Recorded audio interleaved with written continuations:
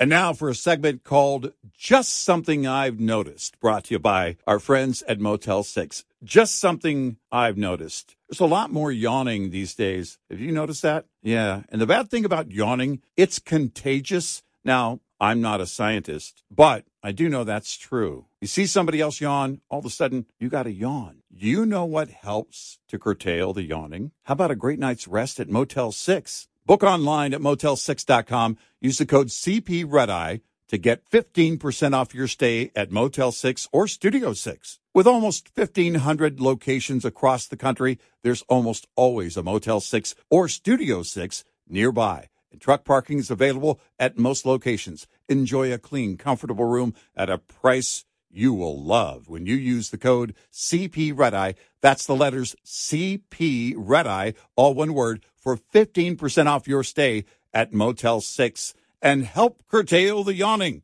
That's just something I've noticed. Brought to you by Motel 6.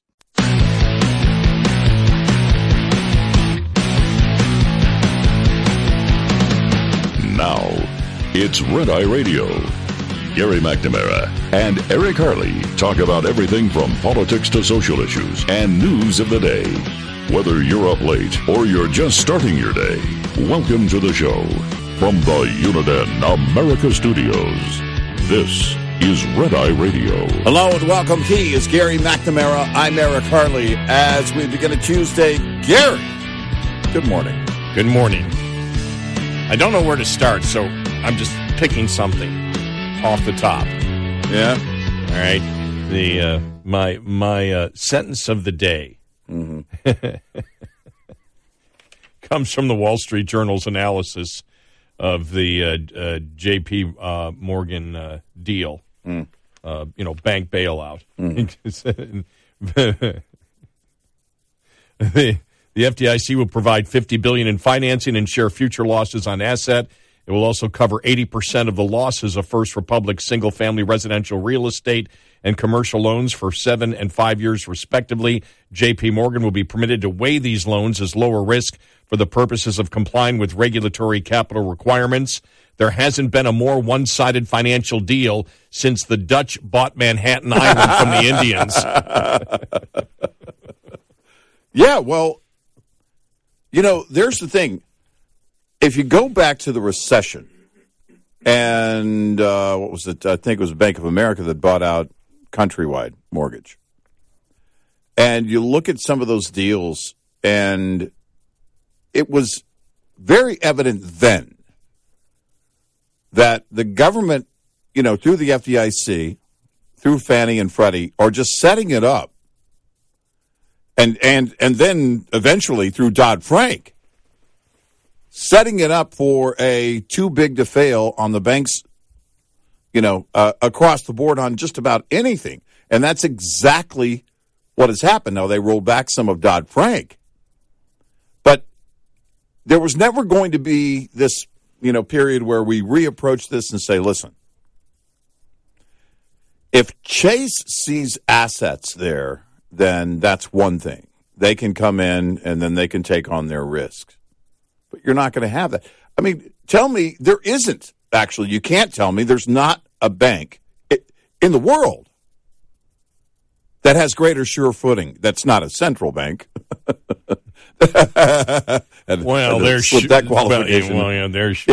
sure footing simply comes from the unlimited backing of the taxpayer. Well, no, I mean, I'm talking about without this deal.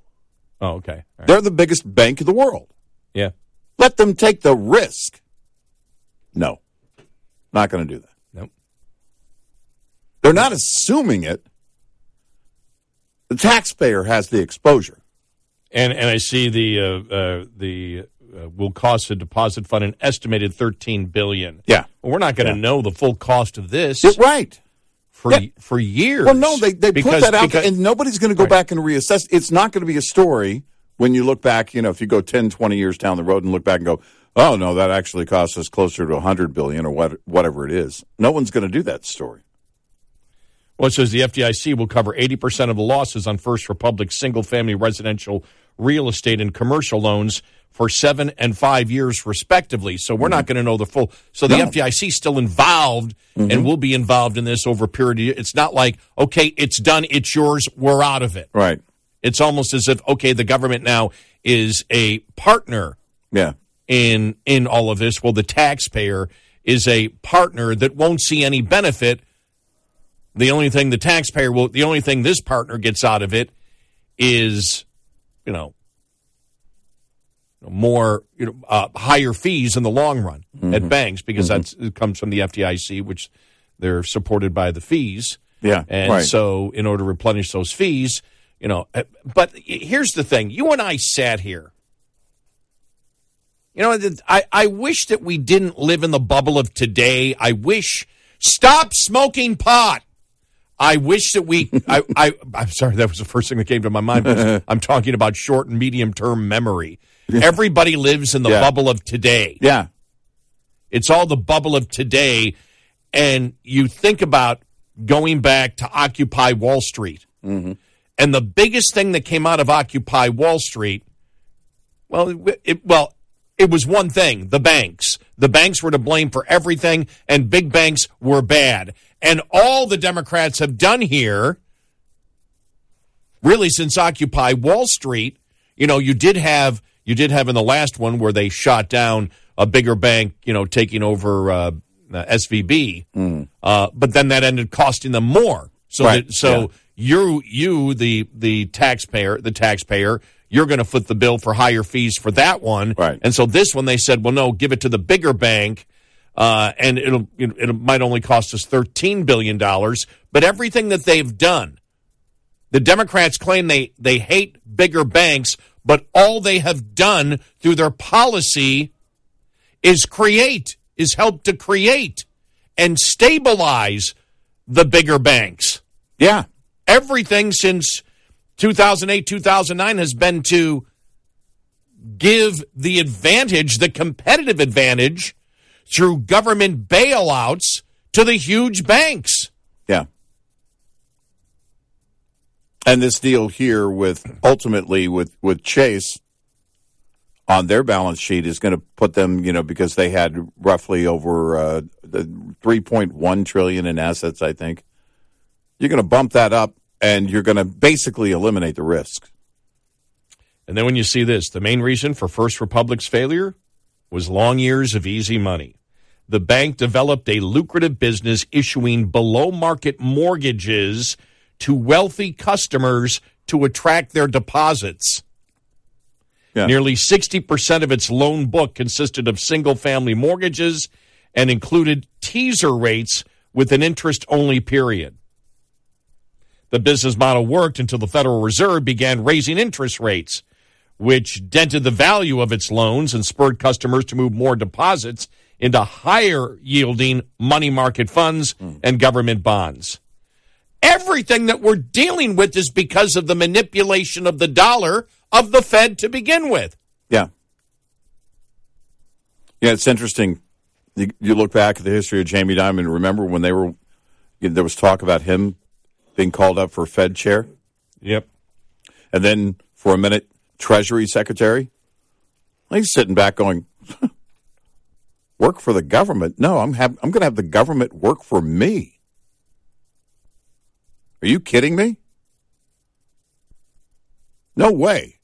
I would also throw in that I think one of the accomplishments and long-lasting effects of Occupy, not so much Occupy Wall Street, but Occupy Portland, was that they shored up the greater justification and acceptance of living in a tent in Portland and doing drugs. That may have been the long-term effect in Portland, just a local thing. But this is the stuff, this is exactly what you get. The liberals will say all day long, oh, we need to go after the rich. We need to go after, because ultimately what they want to do is go after the banking industry. They want to go after the banking customer. It's going to cost all of us. They want more control over banking. They usher all this in, and then they come back around. here a few years later, well, we need more regulation to make sure this doesn't happen again. Who pays for the regulation? We do. Well, here's what the Wall Street Journal had to say on that. During last month's bank run, wealthy uninsured depositors fled to bigger banks that were deemed too big to fail under the 2010 Dodd-Frank Act. First Republic represents another failure of the Dodd-Frank regime and the regulatory oversight. This is not a reason to give the regulators who failed more power. The White House is proclaiming that banking problems are now contained, and Wall Street seems to agree, but losses on commercial and maybe residential real estate loans are piling up on bank books, and who knows what else is lurking in the financial weeds. There's a reason the FDIC had to agree to assume most of First Republic's future loan losses. You know what's funny is when this story was breaking yesterday during the show, the New York Times, I'll see if I can find it. I'll see if they changed the headline. Their headline on this story was interesting to me. And now it fits right in, actually. Regulators seize control of First Republic and sell it to Chase. And I thought, well, that's an interesting way to phrase it. But that's exactly what they did. They usher this in. And who better than Chase? I mean, obviously, Chase has to agree to it. But tell me where the downside is for Chase. There isn't one. Yeah, I don't see it. There isn't one. You know, I mean, if a smaller bank, we'll just go a few notches down, a Wells Fargo had come in and said, hey, no, we want part of it. And Bank of America said, yeah, we'll take the other part of it. We'll assume a little bit of risk. We'll assume a little bit of risk. I'm wondering what would have happened. Now, having said that, anybody assessing this situation is going to wait for all the knives to fall. You're not going to reach out and try and grab a falling dagger. You're going to wait for it to hit the ground, and then you come in and clean it up. Well, the government's, and this is the way they sell it, in the wake of such madness, they're going to tell people, well, it had to be done. When you think about it, you know, we look at the mortgage debacle of 2008, 2009, and that was caused by the government manipulation of the mortgage market. There's no reason why interest rates should have been as low as they've been. I don't believe this has happened for this length of time where they were that, artificially low. Right. You and I remember back in 2012, because we were getting calls. Remember, because, Romney was out there talking about the fact that the Chinese are manipulating their currency. And it was like, what the hell do you think we're doing? Yeah, we're doing the same thing. What do you think we're doing? We're doing the same thing. Right. They're screaming, I can't believe. Before you yelled too loud, we're doing the same thing. And that's why we're in the situation that we're in today. We're in the situation, if you want to call it the regulatory boards, if you want to call it manipulation of the mortgage markets and of our currency, whatever you want to call it. I mean, that's a form of regulation. When you do that, it's all regulating it. And what you're doing is, across the board, for some stupid reason, and this just shows you how stupid many of these economists are, there's this belief that no risk gives you a better financial system. Right. Well, somebody's taking the risk, and it always ends up being the taxpayer. Yeah, we take that on. If you never had an account or any dealings with Silicon Valley Bank or First Republic, you're going to pay for this. Yep. No, the banks pay for it. You don't pay for it. The banks pay for it in higher fees. It's like, we'll tax the corporations, and then you won't feel it at all because the corporations won't pass that on to the consumer. Because they have a tree out back, and they just grow money for their corporate taxes. That's how they pay them. So we decide to play stupid as a society. Oh, no, the banks have to pay for it. We don't. And where do they get their money from? No, you're right. Stop smoking weed. Yeah, that's... You should have seen the warning when Moonbeam himself, as he was signing recreational into law. Yeah. Listen, some people are still going to have to work. We need people to be productive. Not everybody can go out and just smoke pot all day. Yeah, they can. Jerry Brown. Legal. When he signed it, remember that? Yep. Yeah. It's legal now, Governor. Your signature is ensuring that people can. Hey, man, you hear about that bank thing? Yeah, man, that's awesome. Chase is taking it over, man. That's awesome. Whew, okay, I guess we're out of that one. Hey, did you notice your bank fees? Yeah, what's going on there? I don't know, man. A bunch of crooks, I guess. Every financial decision we make each and every day is based on risk. Yep. And it's like, well, no, we don't need to do it up here. Right. We can do it. There's no risk for you. There's no risk for you. There's no risk for you. There's a risk to the other taxpayers. It's like my college loan. Oh, there may be no risk. I don't have to pay it back. Well, yeah, because I'm transferring the risk to somebody else. Well, you look at this with First Republic, and they talk about mortgages and commercial loans. Well, because their practice was to, let's go in and overcompete, knowing that if it goes south, it goes south. You go back to the Countrywide thing. We talked about it then, and this is one thing that a lot of the analysis leaves out of it, including the movie The Big Short. They didn't go the full measure. They didn't talk about, if you take Fannie and Freddie out of that equation, nobody is taking that risk. Nobody's taking the risk. Nope. If they weren't there. There would be only good paper, maybe marginal paper. They might take maybe a little bit of risk, but they don't have to do that until the government comes up and sets up Fannie and Freddie to make sure that they are too big to fail. Go to town. We'll bundle them, and they'll all get AAA ratings. Why? Well, because the United States government is backing them. How could you not get AAA ratings? Here we are again. Here we go. We never learn. We got a show today. We do. 866-90 Red Eye. When it comes to truck maintenance, sometimes it's the little things that can cause the most trouble, like cabin air filters. When properly serviced, cabin air filters provide a barrier between pollutants and harmful particles outside and your HVAC system. If you don't pay attention to them, however, this small part can turn into big trouble in no time. Breathe easy when you know which warning signs could indicate that your cabin air filters are clogged. A dirty, musty smell throughout the entire cab may indicate your cabin air filters are oversaturated and need to be replaced. Check the condition of your filters if you smell an unusual odor coming from your ventilation system. This report is brought to you by Shell Rotella. Shell Rotella, with advanced synthetic technology, is designed to help keep your rig running with more mileage and less maintenance. Coming up, more with Gary McNamara and Eric Harley. It's Red Eye Radio.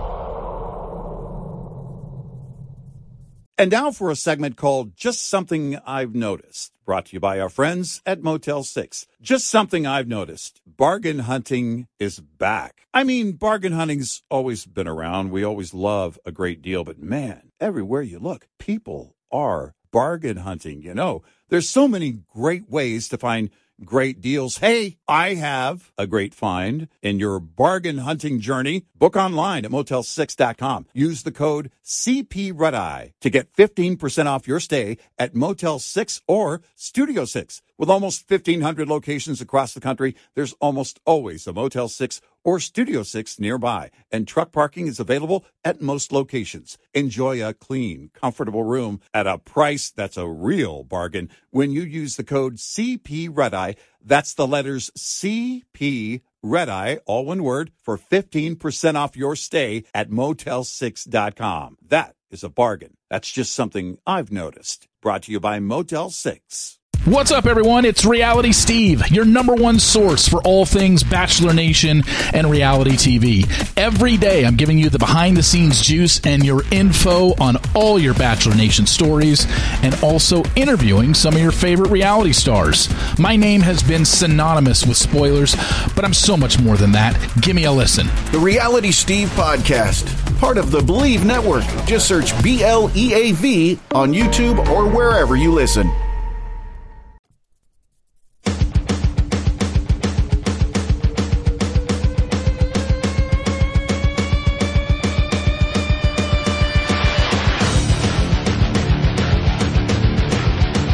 It's It's Red Eye Radio. He's Eric Harley, and I'm Gary McNamara. 866-90 Red Eye coming up on the show. Fox News has it at the top story, but it's really an interesting story about Coca-Cola shareholders recently voted against a proposal to conduct a survey on how state laws restricting abortion impact the company's business performance. And this is where this organization called As You Saw, a group that promotes ESG policies in corporations, were trying to get Coca-Cola to stop selling Coca-Cola in states. Think about this. Yeah, right. In states that restricted abortion at all. Yeah, right. And 87%, the vote was 87% of those with stock, because you get more votes if you have more stock, but 87% against. Yeah.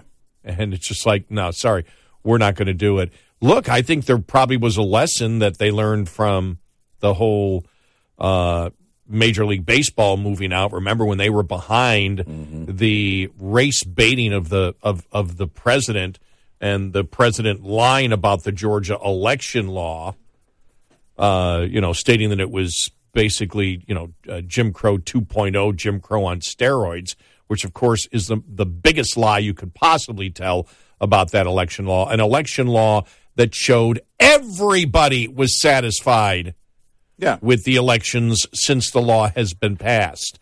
And so, and I think really, I mean, you see what, we'll probably touch on it too, what Anheuser-Busch is going through still, well, because you have the activists now saying, don't you dare abandon Dylan Mulvaney. Right. Don't you dare abandon our cause. And then coming out with the ad with the country music and everything. Yeah. So I'm just like, oh my God.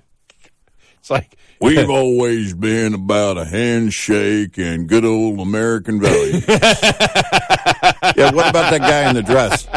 Never mind the guy in the dress. This is about American values. Well, it shows that you better stick to selling your product. Yeah.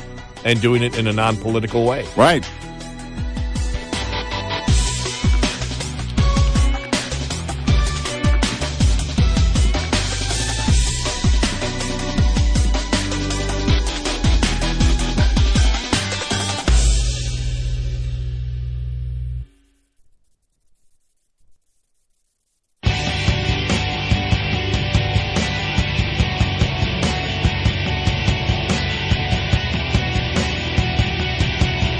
You're listening to Red Eye Radio from the Uniden America Studios.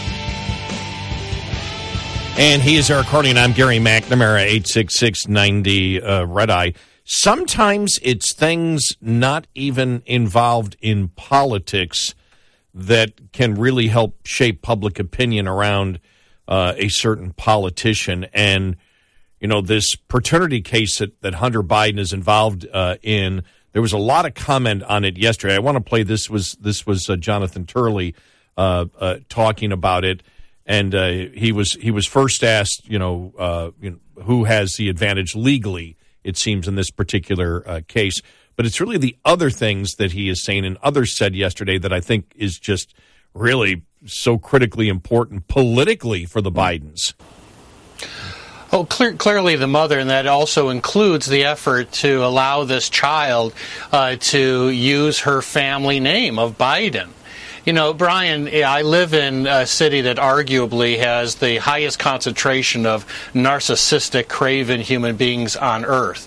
But this has shocked many of us, even by Washington standards. I mean, the Biden family has refused to acknowledge this 4-year-old girl. Even the dog in the Biden family got a stocking on their fireplace this Christmas, but not this little girl.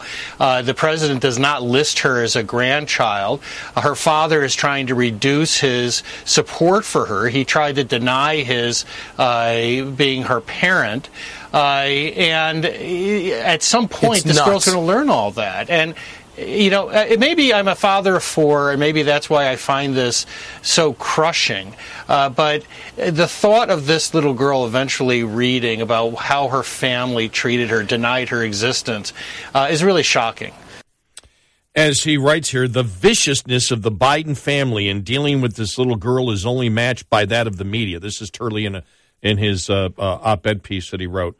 Reporters who profess to support women and denounce deadbeat dads have either ignored the story or belittled the mother. Roberts the mother is widely dismissed as a former stripper.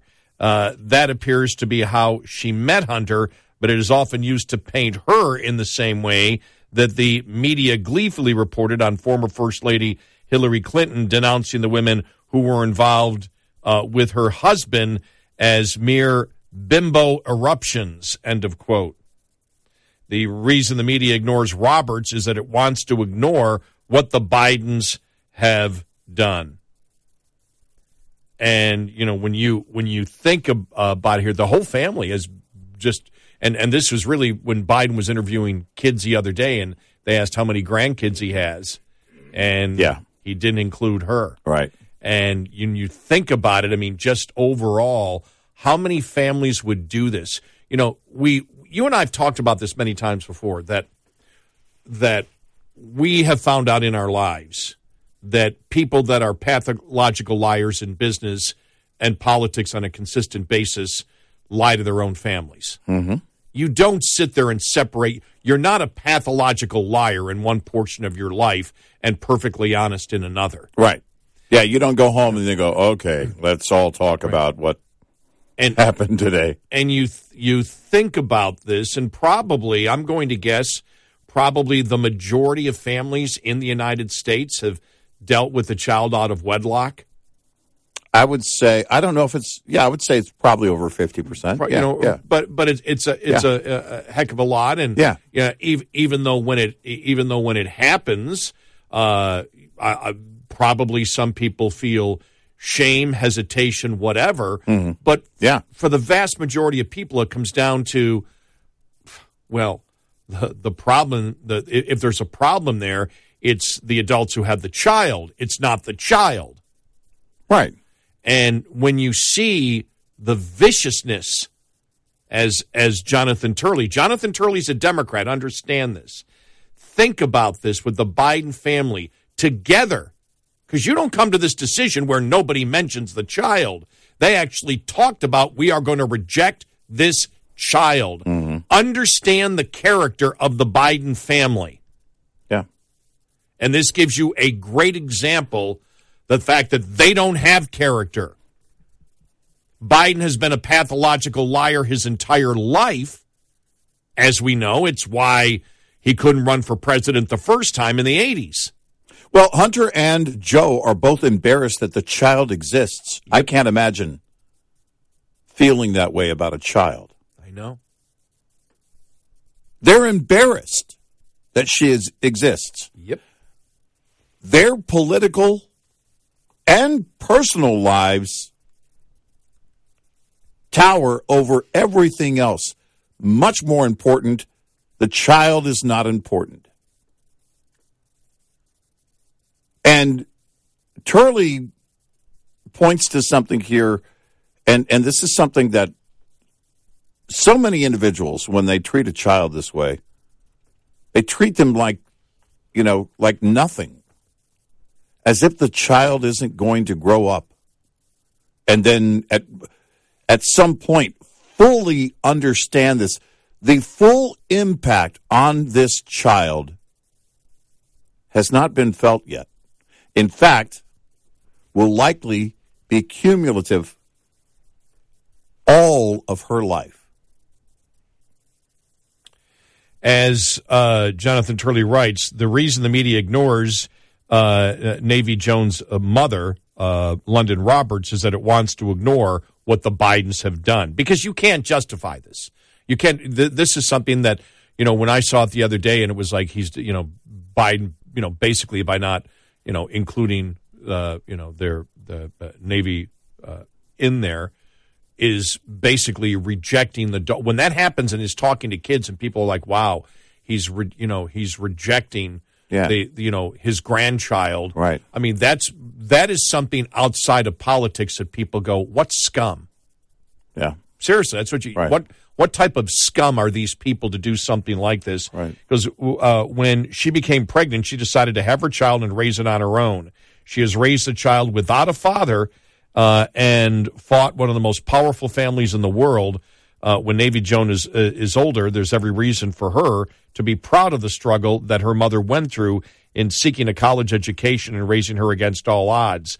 Despite Joe Biden long campaigning against deadbeat dads, his son had refused to acknowledge that he was even the father.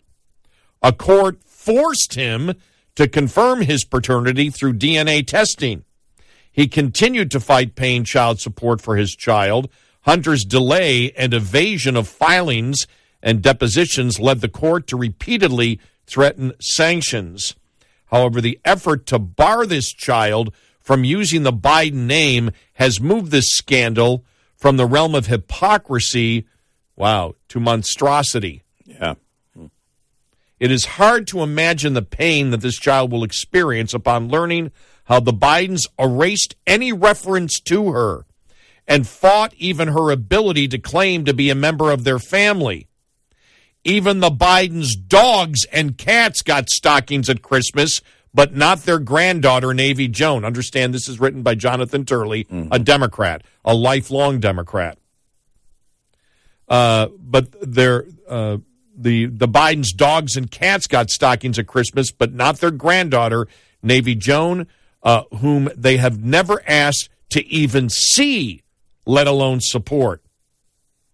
After opposing efforts to even establish that he is her father and his continued effort to limit child support, Hunter is telling the court that he would not want the child to bear his name for her own good and to guarantee her a peaceful existence. Wow. If one were to combine all of Hunter's influence peddling, drug abuse, orgies, and prostitution controversies, they would not hold a candle to the other depravity shown towards this little girl. Despite assembling a new legion of doom of high-priced lawyers and advisors, Hunter is claiming that he simply cannot meet the demands of the child support, given his opposition to such support for years and reported millions in foreign dealings.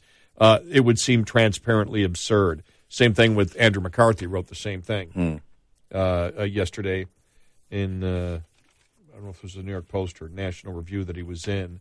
He said, as I observed this morning, this is Andrew McCarthy now, it boggles the mind that the Bidens have not settled this case given the goo-gobs of money they have reaped from cashing in on Joe Biden's political influence with operatives in foreign governments, for the most part, regimes that are deeply corrupt and hostile to the United States.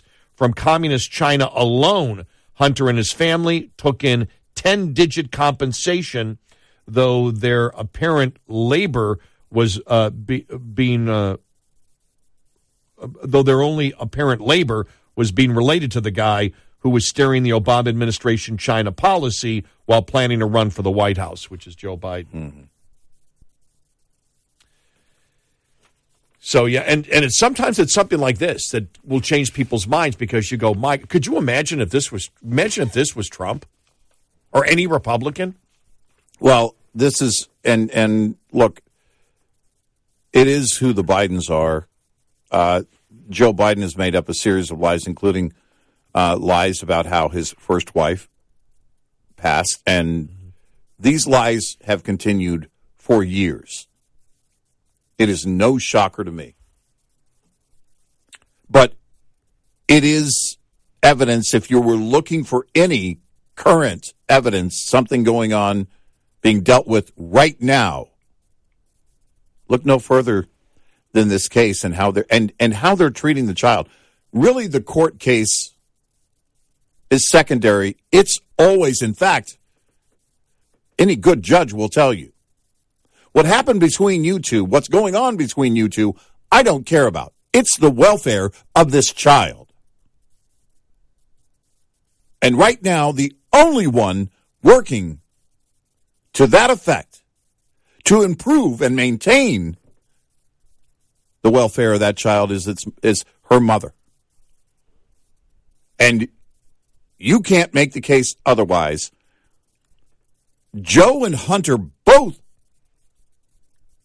ignore this child like its life doesn't exist. That's because they don't put the value in lives. No, they don't. And, you and I talked about many times before that because we live in a different world. We must live in those, who said it the other day that the areas are, Fauci. Yeah, right. The areas around the country that if you say something, they think the opposite. Yeah, I know people in parts of the country didn't understand what I was saying. Right. Fauci. And but we've always been perversely fascinated by how, and we've used Biden as an example, everybody's a pathological liar. They lie about everything. And we say, does anybody ever come up to them and friends, anybody, and say, stop lying? Because I know if I did that, my father would be the first one. And my brother and my sisters, why are you lying? My friends, my best friends, if I was lying every day. That's not true what you're saying. And I'm catching you every day saying things that aren't true. Why are you doing that? Well, this doesn't happen because they're all immoral. Right. They're all immoral, so it's a normal part of their life. Immorality is a normal part of their life. Show me one person in their family that's fighting to help protect this child. No one. No one. It's as if she doesn't she even doesn't exist. exist. Don't mention her name. If we close our eyes and continue this cruelty, maybe one day she'll just go away. Maybe they'll just move far away and we'll never have to deal with the child again. Now, never mind what the child goes through. Right. They don't care. That's sick. 866-90-RED-EYE. Coming up, more with Gary McNamara and Eric Harley. It's Red Eye Radio.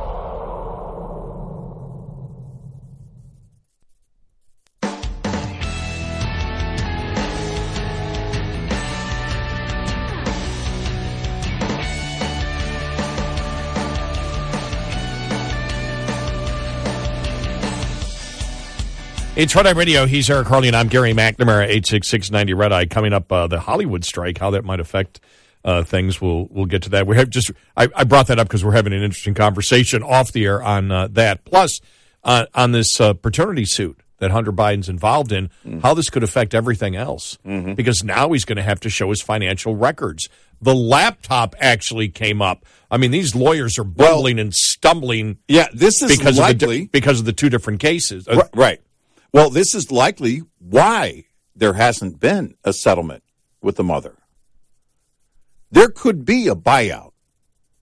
Basically, it's based on what the court decides is reasonable for child support over the life of that child up until the age of 18. There could have been a buyout. I know. And Hunter has the money. Except in the buyout, he would be acknowledging he has the money. But he's going to go through that anyway, apparently. Top of the Hour News is brought to you by House Products. Visit houseproducts.com. This is Red Eye Radio on Westwood One.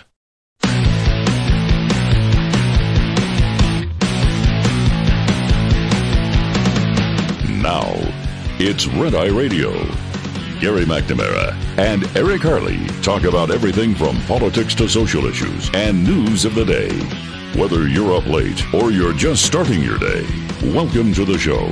From the Uniden America Studios, this is Red Eye Radio. All across the USA and around the world, we are Red Eye Radio, 866-90-RED-EYE. Welcome and good morning. Thank you for being here. Download our app today. Listen when and where you want if you can't listen live overnight. Well, I just want to get to the actual legal part of the Hunter Biden paternity case and part of the problem that he's going to have. Let's hear from Jonathan Turley, the constitutional law professor, who is a Democrat, just so everybody knows. Yeah. Here we go. Well, karma is a tough thing. They really, I think, overplayed their hand here by trying to avoid parental support. Hunter Biden has put into play his own finances. Well, one source of knowing of what money Hunter has is the laptop. And his own counsel went into this Arkansas court and tried once again to suggest that, well, maybe this isn't his laptop. And the judge jumped all over him and said, wait, hold it. You're his lawyer. Is it his laptop or not? And the guy backpedaled. But these games are going to have to stop. But the irony is that this effort could really backfire across the board. Yeah. He's under investigation in Delaware, in Washington, and he may have just tripped the wire on this one by once again trying to reduce his support for his own child. I mean, it was bizarre if you read the transcript of the lawyer and the judge. I have it here. This could all be interesting. At the last hearing, one of Hunter's lawyers, Brett Langton, asked Judge Meyer to preclude an expert witness whom Robert plans to call about financial evidence gleaned from Hunter's laptop.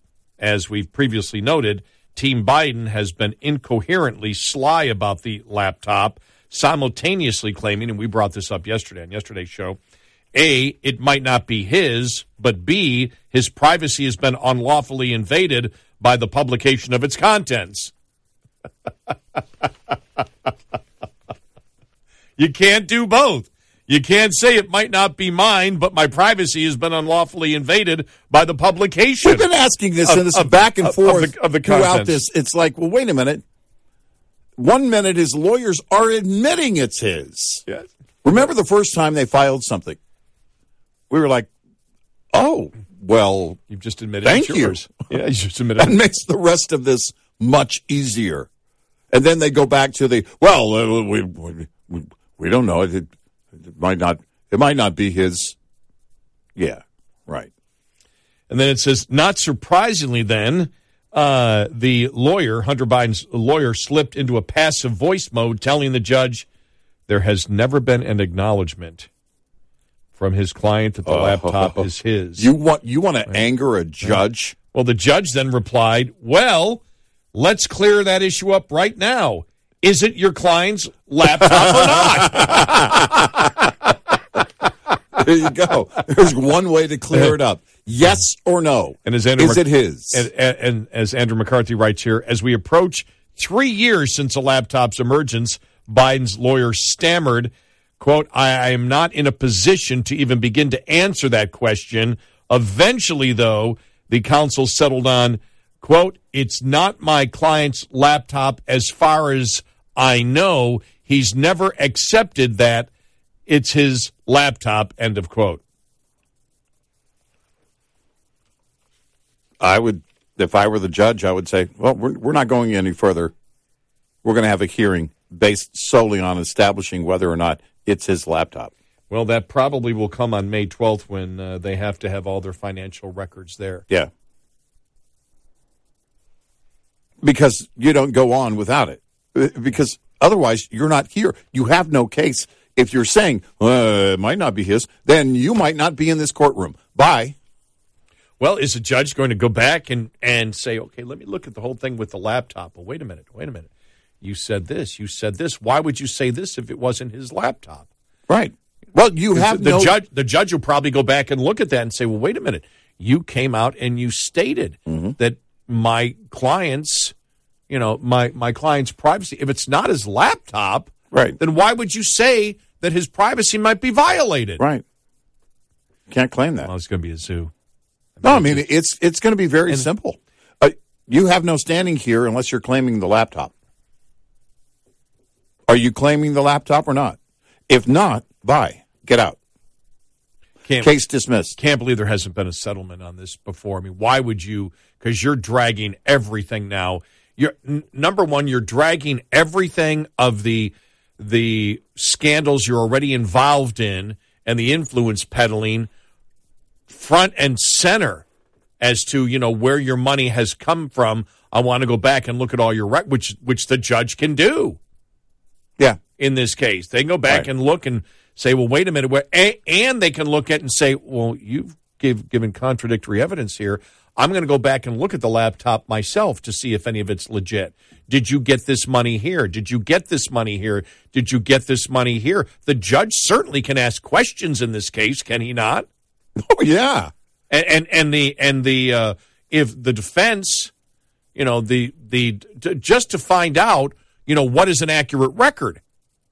Well, because the judge needs to know what the accurate records are to find out how much money you actually have. They seem to be fighting it, which encourages the judge to do their own investigation outside of the mother's attorneys attempting to do it. Mm-hmm.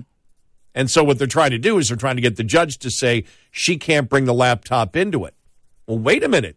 You brought it into it when you said, on this date, and didn't they send out some kind of cease and desist? Wasn't that the whole thing on his attorney? His attorneys actually, but maybe it wasn't a cease and desist, but his attorneys actually wrote that his privacy was being violated, and that's when it was. Oh, they've just admitted the laptop is theirs. Right. The judge isn't going to ignore that. No, not at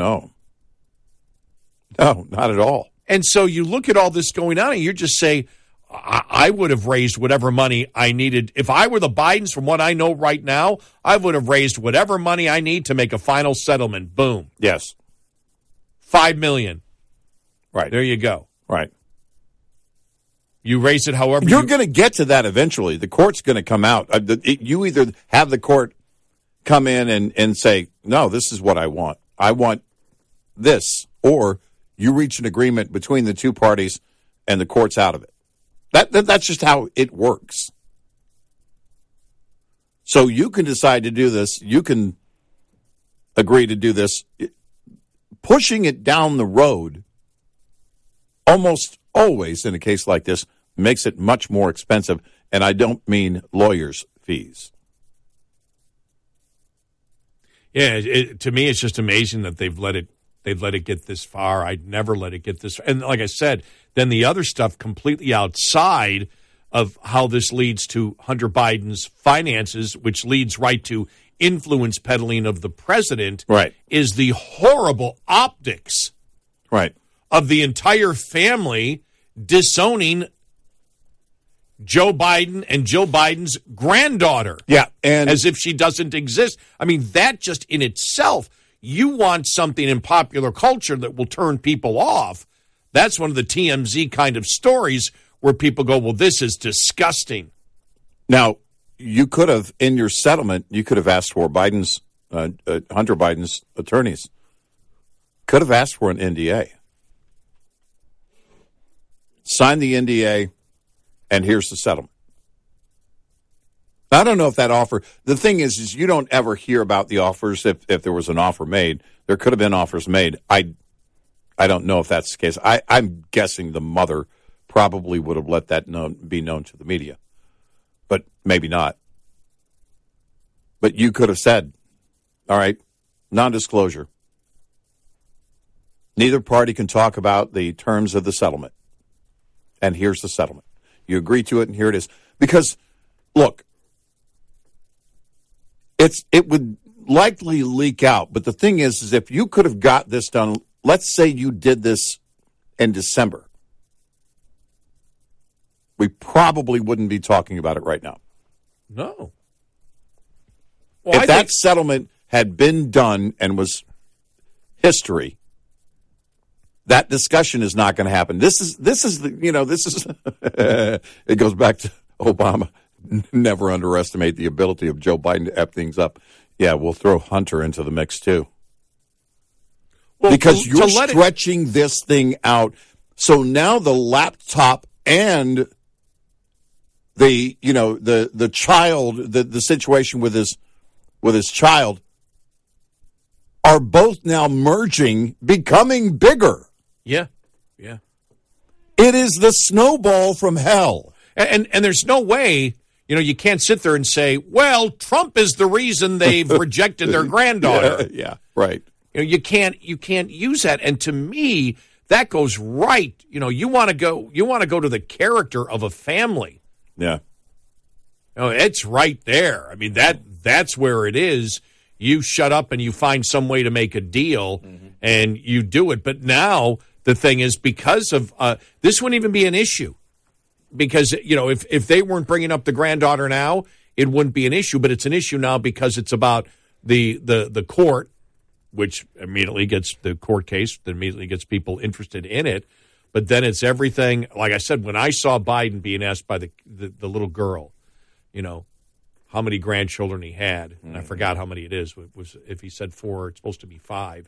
And the media got a hold of that one. I went, whoa, that's just horrible. And then, Jonathan Turley coming out and talking about it. And, just when you hear that, here we go. I mean, they have stockings up for their cats and dogs, but none for their granddaughter, who they've completely and totally rejected as if she doesn't even exist. Think about this. 2 children and Al Roker accomplished something the media's been trying to do since he took office. Yeah, that's a great point. What's the last time I left the country? I don't even remember. A child yells, Ireland. Dude, it was last week. Oh, yeah, Ireland. Another child. How many grandchildren do you have? He falls one short. And then Al Roker. And the Easter Bunny. We're not supposed to talk about it right now, Al, but it's you. It's Al Roker. Nobody's even watching you. So, yeah, we're going to run. No, but you think about it. The White House is thinking, all right, we can say we're taking questions from children. And then that blows up in his face. Right. Yes. I was waiting for, does Hunter's child have a laptop? Maybe a tablet? Oh, man. What games does his child like to play on his laptop? My youngest was over at the house, my number 8. He had his first race over the weekend, by the way. He didn't win, but that's because everybody else is a cheater. But he was on a laptop. He's playing this little game. I'm like, what race? 4 years old. He races his little car. The little, his is battery driven. But people showed up with nothing but modified cars, if you could call them cars. Anyway, it was a lot of fun. But we started our racing career at the age of 4.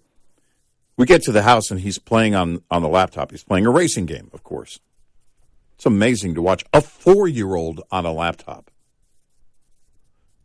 I was trying to help him navigate. He goes, no. You do that over here. No. You choose your car over here.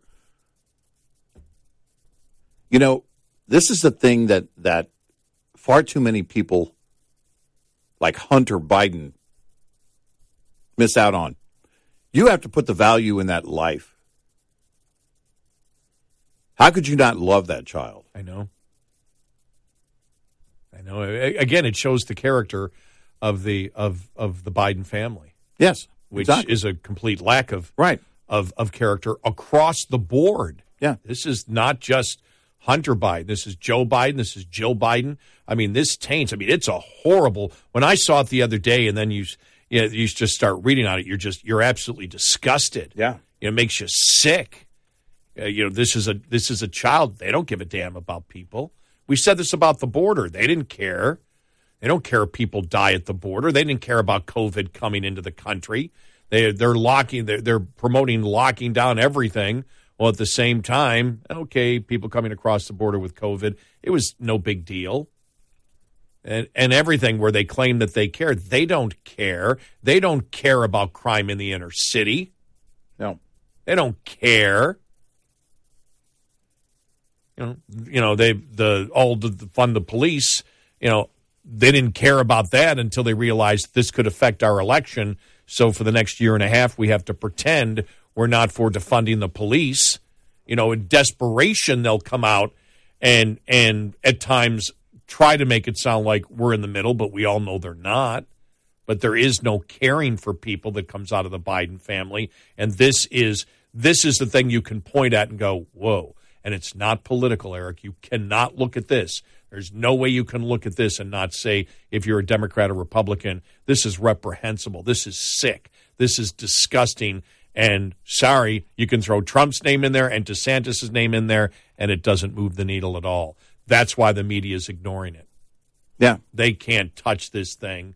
It's brutal. How do you report it in a way that doesn't come across as absolutely disgusting?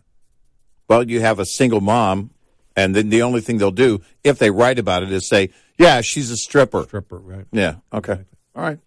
866-90-RED-EYE. Surviving and thriving as an owner-operator has just as much to do with managing costs as it does with generating revenue. Understanding basic principles of operating costs can save you thousands of dollars a year.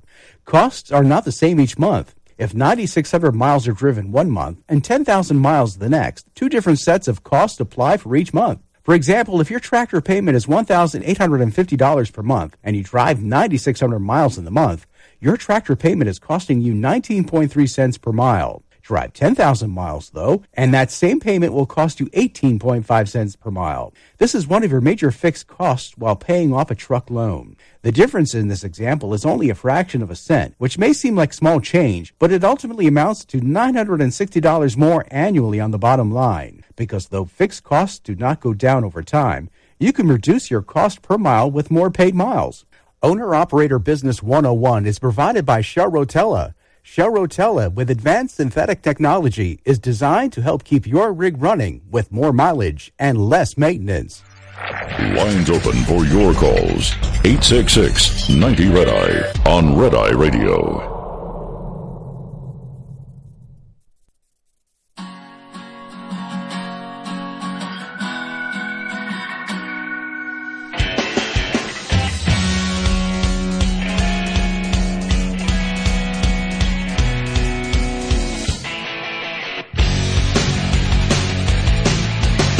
It's Red Eye Radio. He's Eric Harley, and I'm Gary McNamara, 866-90-RED-EYE. Coming up, it looks like Biden has invited Kevin McCarthy, the Speaker of the House, to start negotiations on the debt ceiling. All right. Now, the question is it really a negotiation, or is it a way to frame the Republicans' plan as being horrible? I mean, that's all part of negotiations to begin with. But the president has invited Kevin McCarthy there. I mean, Schumer the other day came out and was saying, yes, we need to negotiate to expose. Well, I don't see how the Republicans can lose this one. I don't know how you lose it except if you have to start actually cutting from people, because that's the thing. I think the consensus from Republicans is we need to cut, but nobody can feel it. Yeah, there can't be an effect. There can't be an effect, which, and as we have said, what eventually they come up with is even what the Republicans are proposing is just a trickle. It really doesn't do anything. I mean, it may lengthen the time before we are in financial doom a year or two, but we're still heading down the same path, just at a slower rate. Right. But we'll talk about that, plus the Hollywood strike and a whole bunch more coming up.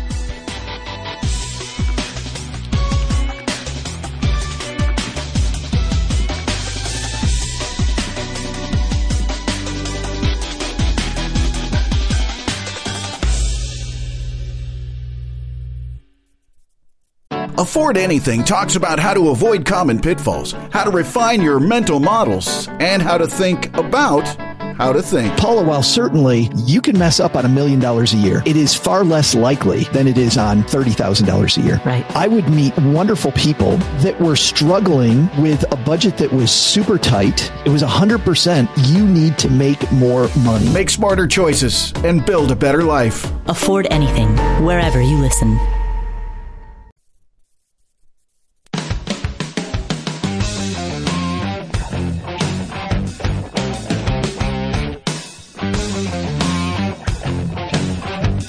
Consider yourself canceled if you don't listen nightly. Red Eye Radio. It's Red Eye Radio. He's Eric Harley, and I'm Gary McNamara, 866-90-RED-EYE. So the writers are on strike.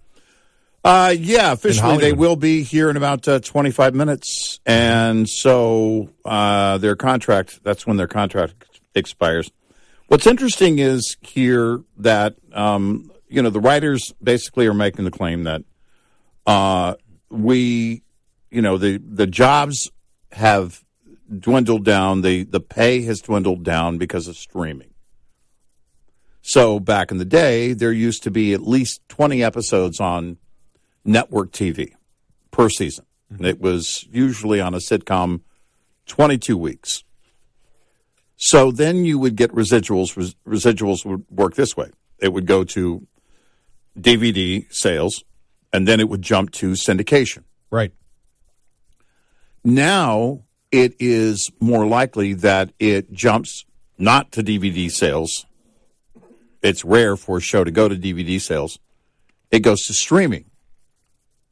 And this is part of their contention, that the streaming residuals that they get, royalties as writers, are hardlined. They basically hit a brick wall once it gets to streaming. They don't have the residuals that they would for, like imagine a show like Everybody Loves Raymond or Seinfeld being in syndication forever. I mean, those are your two, I guess, biggest examples. Friends, probably another one. But Friends ended up, and I think Seinfeld too, ended up on streaming.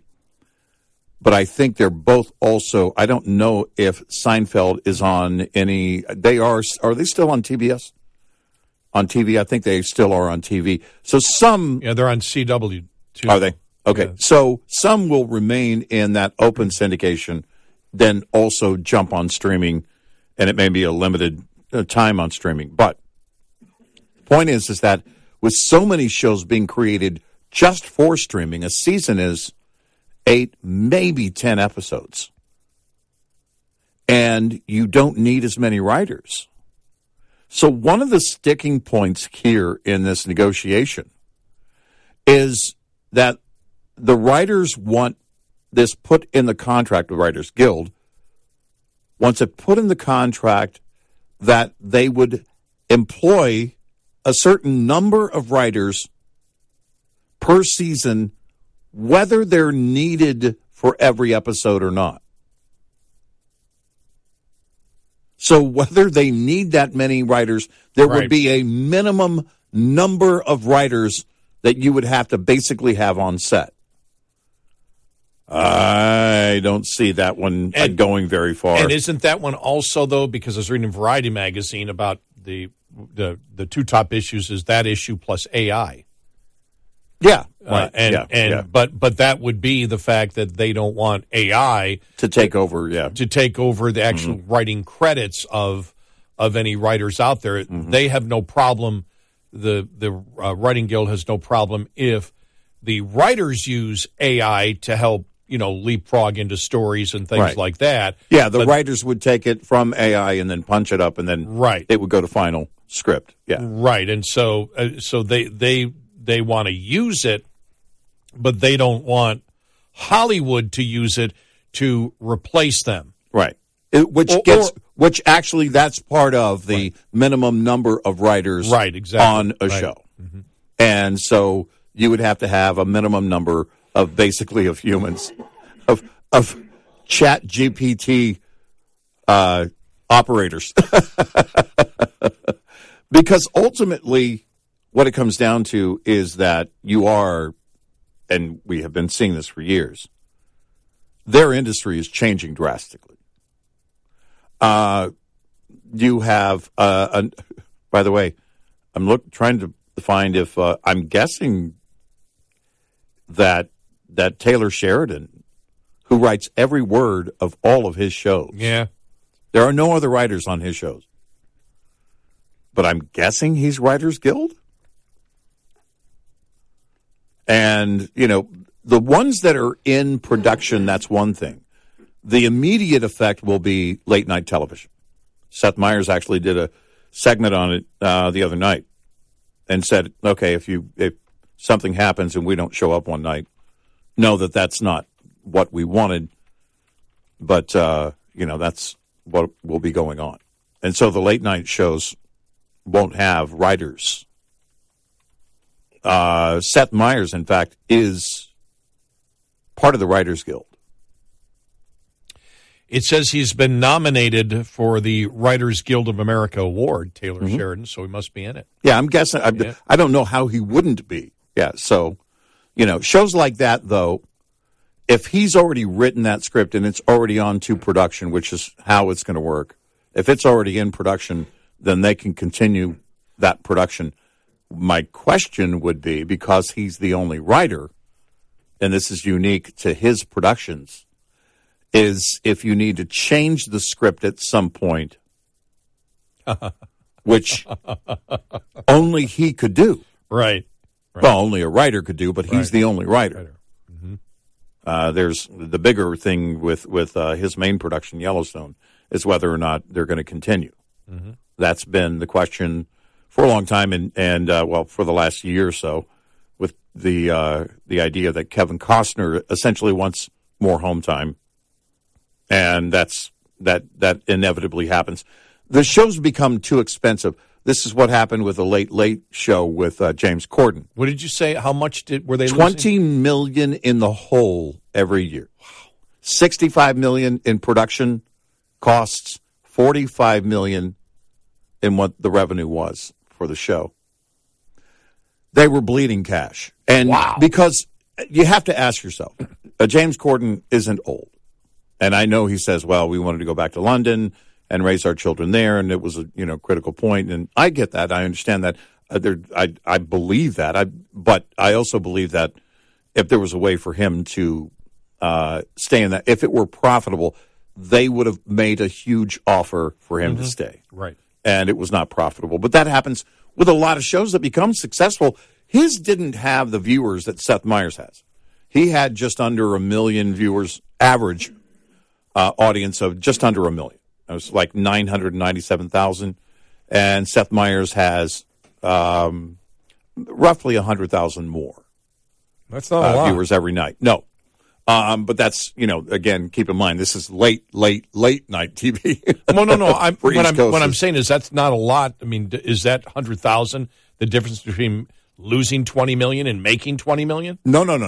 No, it's the production, because Seth Meyers doesn't have near the production costs either. Oh, okay. Because, all right, okay. Because Corden would do these things where he would go out and he would fly in a jet with Tom Cruise.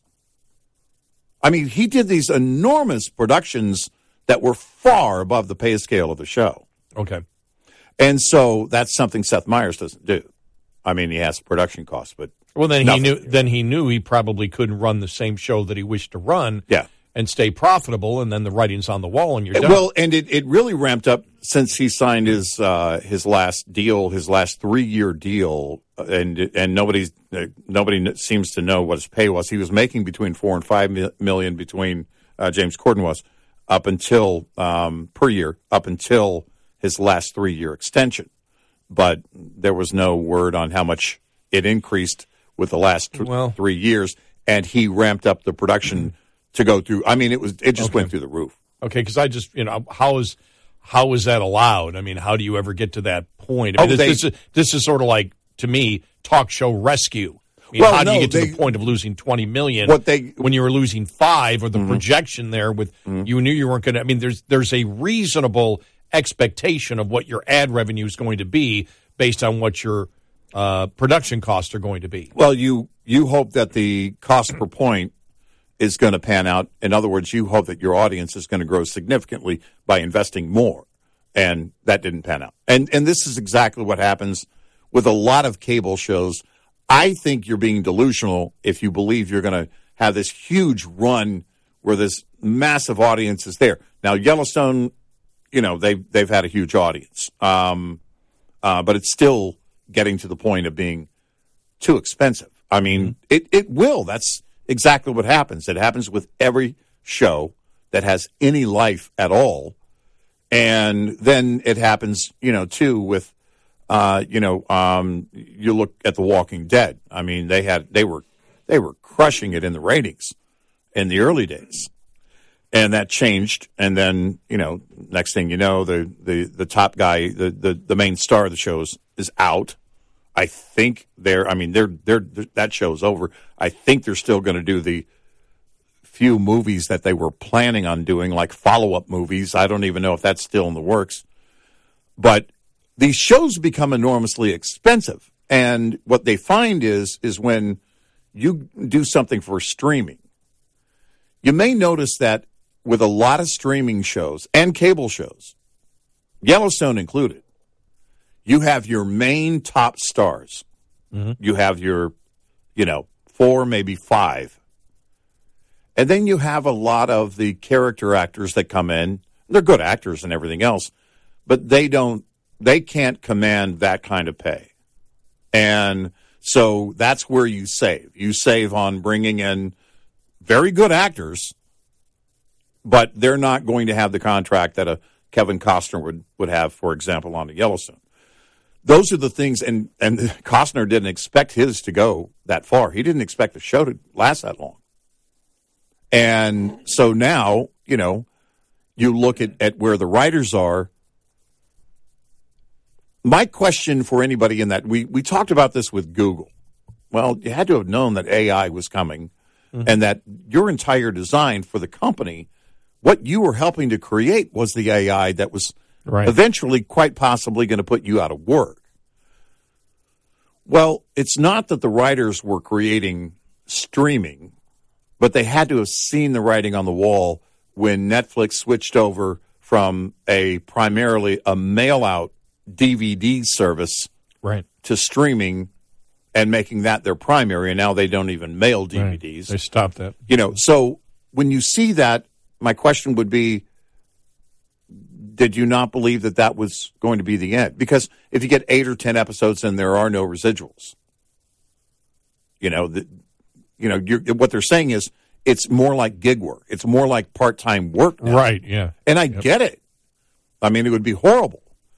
But it's kind of where the audience is now. I mean, YouTube. How many creators are crushing it out there? They don't have any writers. I can't tell you. I watch more YouTube than anything else. Right. It's where your audience is gone. Because it's like with the editing software that exists out there, you can be an amateur and you can produce a great piece of video that's as good as any TV was producing 10 years ago. Or even now. Some are still using, in some segments that they do, still using their cell phones. Yeah. And so, they use GoPro. They use, more advanced equipment sometimes, but not always. And the point is that the entertainment, our attention is being divided with so many entertainment options out there right now. It was inevitable that this kind of work was going to go away. Am I attracted to YouTube because so much of the stuff I watch is 15 to 20 minutes instead of an hour? Yeah. No, they've actually got that down to a science. It's the sweet spot is 30 minutes or slightly less. Yep. I'm sitting there thinking, okay, I don't know. I never sit down anymore and say I have an hour to watch this, or I have 2 hours to watch a movie.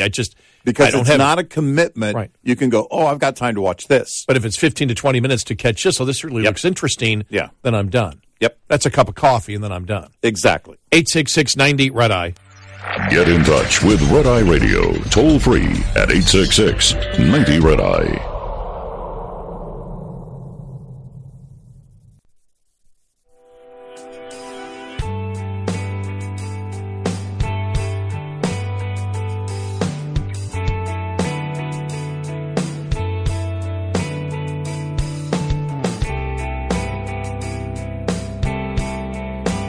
It's Red Eye Radio. He's Eric Harley, and I'm Gary McNamara. 866-90 Red Eye. Coming up following the top of the hour, the debt ceiling, a whole bunch of other different topics out there. This one that shows where money is being moved in this country by people moving. Mm-hmm. New York's income sinks nearly $16 billion compared to pre-COVID as residents flee at alarming rate. That's from the New York Post.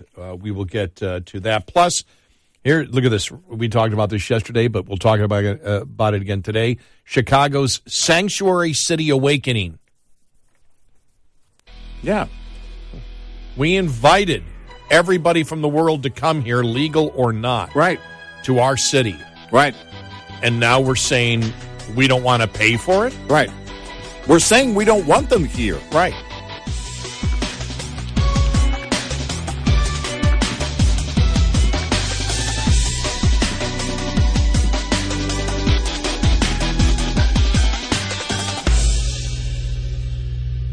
This is Red Eye Radio on Westwood One.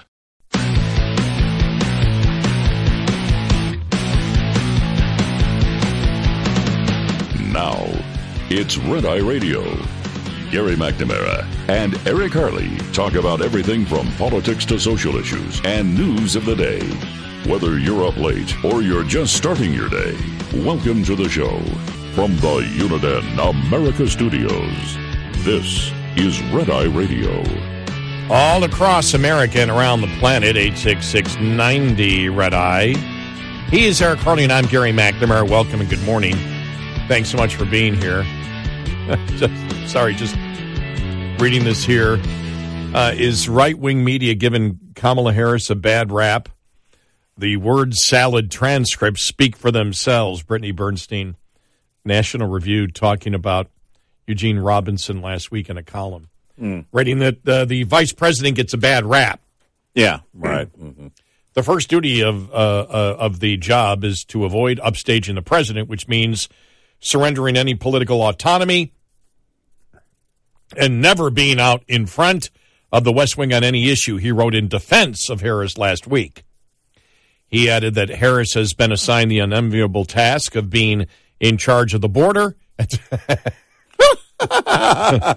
the same time when there was absolutely no possibility of getting Congress to pass comprehensive immigration reform that might reduce the flow of would-be migrants, or to get her boss, Joe Biden, to change his executive orders on the border. Yeah. But he didn't stop there. Robinson went on to argue that Harris's critics are actually wrong about when she delivers meaningless messages when she speaks. It's not that Harris is incapable of saying anything of substance when called upon to deliver a speech or sit for an interview. No, she has just become someone who has lost her way in the wilderness of syntax. By the way, that the best thing is about Eugene Robinson using that phrase is that shows that he's smoking weed. It's the same kind of gobbledygook that Kamala Harris. It's funny because his explanation is to use the same incoherent and meaningless phrases to defend Kamala Harris. That's what I found interesting. Yeah. She is the victim of a right-wing echo chamber who is accusing her of speaking word salad. He said, though, it is true that she often burdens her sentences with more dependent clauses than they can bear. That's actually a quote.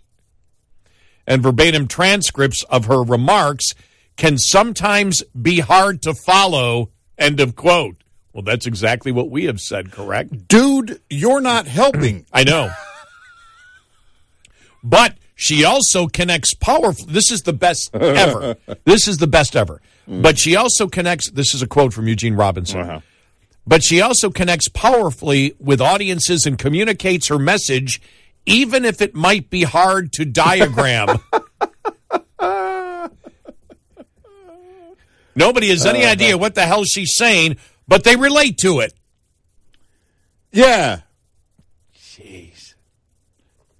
He's getting better weed than she is. I know. I don't know where you're buying it, but I'm just thinking, I'm sorry, but I Am the Walrus, the lyrics, everybody smoking pot, everybody smoking pot. That's what in my mind right now. It's just like, well, I mean, everybody, because we live in this delusional world where it's like Eugene Robinson is defending Kamala Harris and saying she's a great communicator using the same gobbledygook word salads that she's using. And also demonstrating that her critics are right. Yes. He's confirming what all of her critics are saying. And then saying, yeah, but she still connects to an audience, even though it's impossible to follow what she's saying. With zero proof that she's connecting to an audience. I think the left-wing echo chamber may be a problem for her, too. Yeah. Yeah, how about you just ignore it? You're not doing her any justice here. Wow.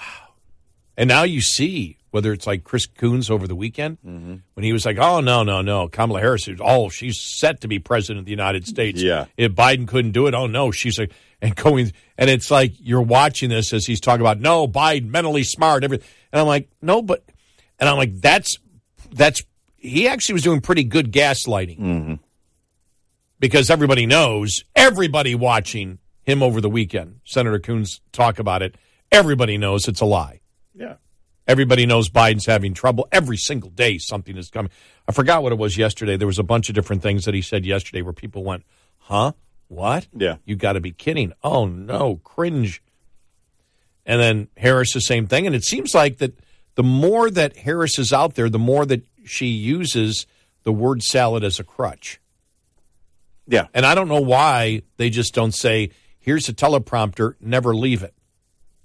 Well, yesterday they were talking about small businesses and you know, they had their little thing in the Rose Garden.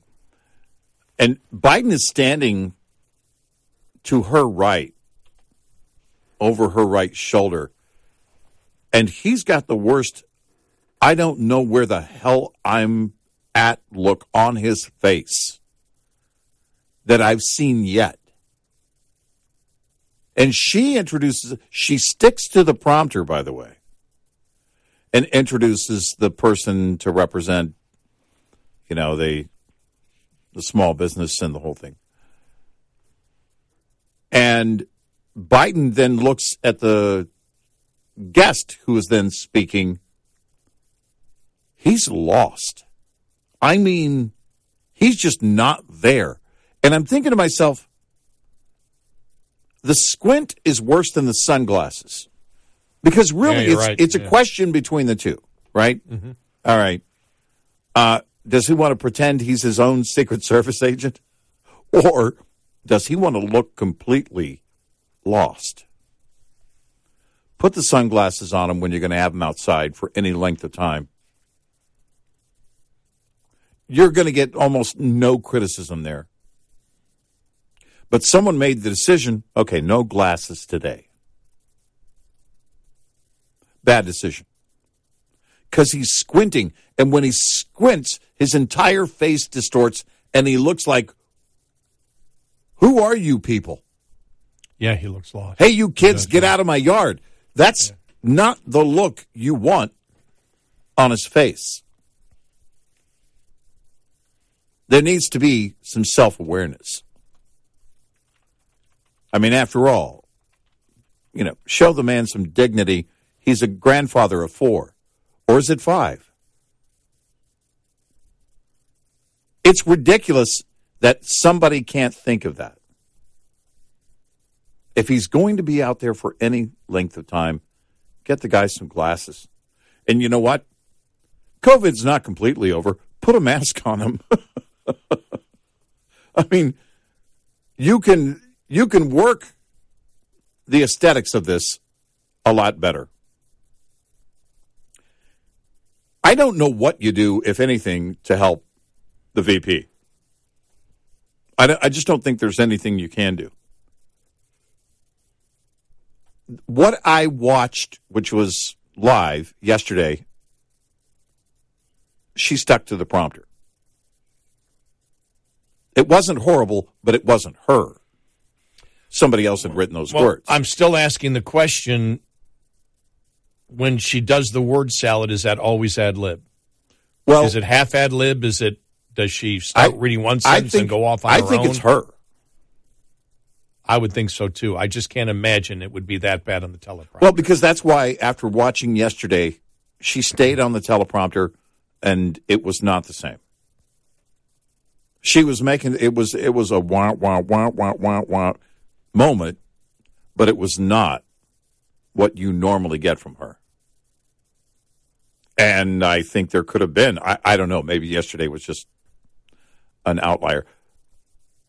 But it seemed, I wondered while I was watching it, did somebody get the message? Write for her everything she's going to say and tell her, Never. Don't step away from the script. Don't vary. Say these words. And no, because it's bad. Yesterday was fine. I mean, I didn't watch the entire presentation. Once they brought up the other speaker and she was done, I thought, okay, I've seen what I was there to see. Right. Because I was waiting for it. When I saw the video streaming and it popped up, and I saw the video streaming, I thought, oh, I got to listen in. I even put headphones on for it. I wanted to make sure I didn't miss a word. And it was fine. She was on script. And so that makes me believe this is her. And I don't know how that goes, if you're going to have a vice presidential debate, if they're going to have any. I'm guessing they're going to have some. But she's going to be off script if they do. That's the whole point. Hey, it's interesting. You're just talking about the debate. See, Trump's going to do a CNN presidential town hall. You think they're trying to take advantage of the Fox News situation? Because morning anchor Caitlin Collins will moderate the event. Mm-hmm. And she used to work for the Daily Caller. Mm-hmm. So you're not, by the way, Tucker Carlson used to run the Daily Caller a long time ago. Yeah. But, and so it's not like Jim Acosta is going to be asking questions. She's going to moderate it with Republicans from New Hampshire. So Republicans will be there. She'll be there. And it's like the left is going crazy because they're like, well, this is obvious a ploy to just increase ratings by being Trump friendly. It's like, well, duh. Right. Yeah. Duh. Olbermann went nuts. Yeah. See if I can find I can find the Olbermann thing here. Would he? Olbermann just went. Olbermann went crazy on it. Saying their whoreship is, WHORESHIP is complete. Yeah. From his basement, of course. He was in his basement. Right. But when I saw that, I went, oh, okay, so why did Trump agree to do CNN? It's like, okay, Caitlin Collins, all Republicans. Oh, okay, he made the deal. The deal was no Jim Acosta, no this. Give me a friendly audience. Give me at least not a adversarial moderator. Make it a town hall where the people ask the question that are Republicans from New Hampshire. I win, CNN wins. Yeah. Okay. That's my guess. That's my guess. Make sure next time you ask for Chris Wallace. Keep it fair and balanced. So, here we go. If they can do that, that's fine. I mean, who's left at CNN? Because typically that would have been a Don Lemon doing that town hall. Or Acosta. Yeah. So, Wolf Blitzer. Yeah. Is Wolf still there? He's still there, isn't he? Still. So these, still chugging along. If you can do a CNN town hall, Well, here's my question. Why would you do that for such a small audience? Because you'll bring in. Your whole thing is to bring people. I know why CNN wants to do it. Well, Trump wants to do it because they'll get record numbers. It'll be the highest CNN audience that he can promote, and he's taking away from Fox. Well, let's face it. With CNN, I could be on CNN, and it would be a record-breaking audience. Not as great as Trump. Well, I didn't say that. And that's what they're looking for. Well, but you got nobody watching. Here's my question. I know, but that's the point. People will turn over. I mean, if they're averaging 600,000 and you get 2 million to watch that night, you've just defeated Fox. You've remember, they're not happy with Fox. Mm-hmm. So no, Trump, I don't know anybody he is happy with. So I think Trump's fine to do it. He probably could set the terms to CNN because they want to, they're moving away from being, with Jeff Licht, they're trying to move away from being far left. So they bring Trump on. They own the evening. It'll be 9 p.m. Eastern time on May 10th. Mm-hmm. They do this thing very right now when Fox's numbers are down. They take more. They can CNN can brag about it. Trump will brag like crazy about the fact that the highest audience they've had, even if it's small compared to what Fox may have had in the past. Mm-hmm. If they get 2 million to go, we did double what they normally did, and we pulled a ton of people over from Fox News to watch us. Mm-hmm. And so he accomplishes what he wants. He gets a mostly friendly audience, and I don't know. I wonder about that though. I mean, I do wonder about the audience. I wonder what the questions are going to be like.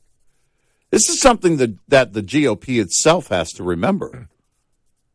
There are a lot of people in every state, GOP voters, that might be friendly to you, but they've got a ton of questions during the primary. Well, I don't think he's, I think probably what he doesn't want is, for example, every question to be on the civil rape case going on right now, or trying to think of what would be or anything of the other cases. Yeah. I don't think he wants a constant barrage of that, and if I don't know. But can you say we're not going to take any of those questions? No, you'll get those questions, but then they'll probably look to see what questions people have. CNN will pre-question the people and say, okay, we'll take some on this, one on this, one on that, one on that, one on this. Mm-hmm. Yeah. That's probably the agreement that they have with them. Maybe. Yeah. So you're not going to be able to avoid it.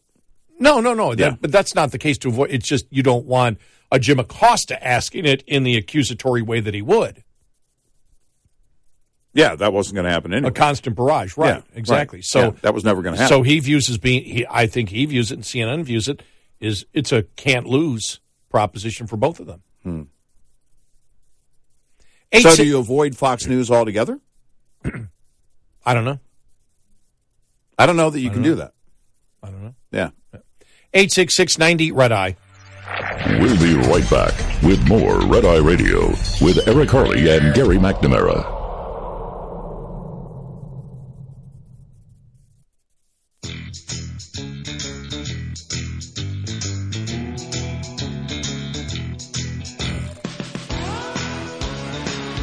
It's Red Eye Radio. He's Eric Harley, and I'm Gary McNamara. 866-90 Red Eye.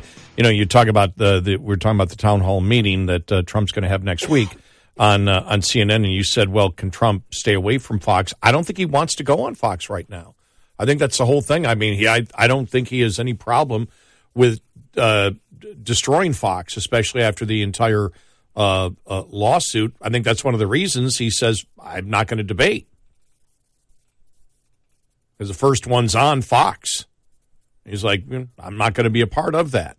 I don't want to boost up their ratings. I don't know if Fox wants Trump on right now. Who was it? I think it was Donald Jr. saying he hasn't been on Fox in the longest time and they won't bring him on. So, no, they've only had him on Fox Digital for, it's been well over a year that I know of. Yeah, he was on Hannity last month, Trump was. Okay, all right. Before all this hit. Yeah, all right. So that was one appearance over the last couple of years, maybe 2 or 3 others, when he used to be a mainstay on Fox News. And every story that they have him commenting on is he was on, because here's what I wondered too. All right, they have him commenting on, he made a comment on this to Fox Digital. If he did that during the day, why wouldn't you have him on with a Bill Hemmer? Right? Because he's going to increase your ratings. Well, but if he comes on and says Dominion did steal the election, then they have to push back. There's the answer.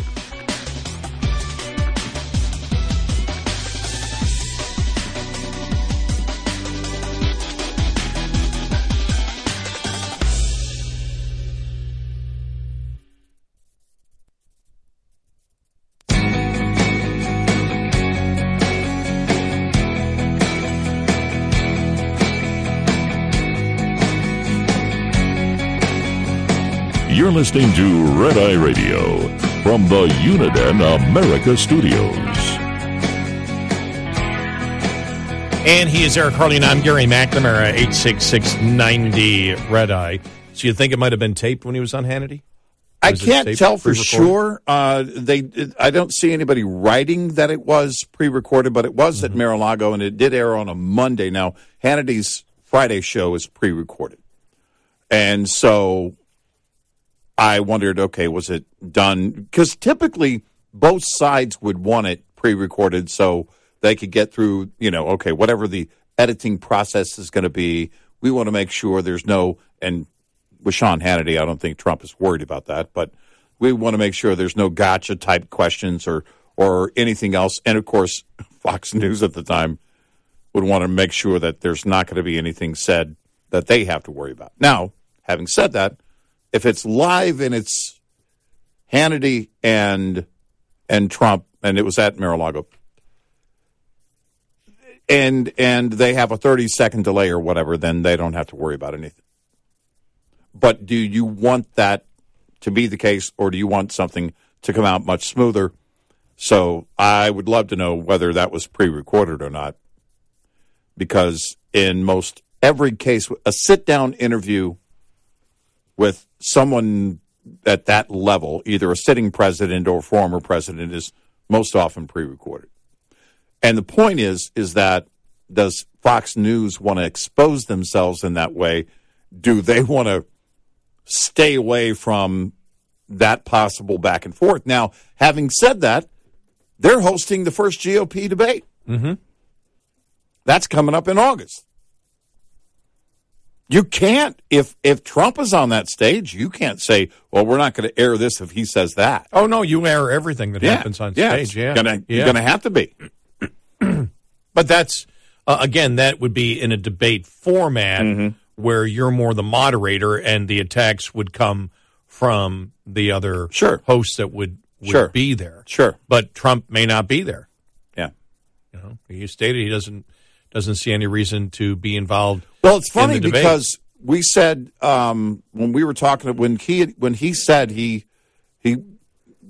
not sure he's going to be doing debates, I said, well, why not? We threw around the ideas. The question is, do you have to do a debate these days? Is it necessary that you do a debate? Now, for the general election, you're going to have to do a debate. But in the primary, do you have to do a debate? He said he will do a debate against Biden. And in the general election, you have to do a debate. Well, that's karate. Who would? So why? Seinfeld reference. So you're fighting kids, Kramer. Well, or it's the other character from Lloyd Bridges' character. Yeah, come on, cupcake. You're fighting children. Go time. But these are the questions that we've been asking for a long time. Okay, all right, is it necessary? And we even threw out, whenever that was, last week before. Well, one of the things you could do is a town hall style debate, as long as you've got the setting. It's not a debate; it's a town hall. Now, if you've got multiple people up there, if you've got multiple candidates up there, then of course it's a debate. But you could do town halls all day. Well, remember, when Trump first became president, we had said that what we would have advised him to do, especially on the border wall, was not him do the speaking on it every single day and talk about a border wall, but he actually, at that time, go on Fox and actually go down, and Newsmax still existed, but majority of the time go on Fox. And if Fox won't do it, you go down and you have it on local TV where, for example, C-SPAN might pick it up.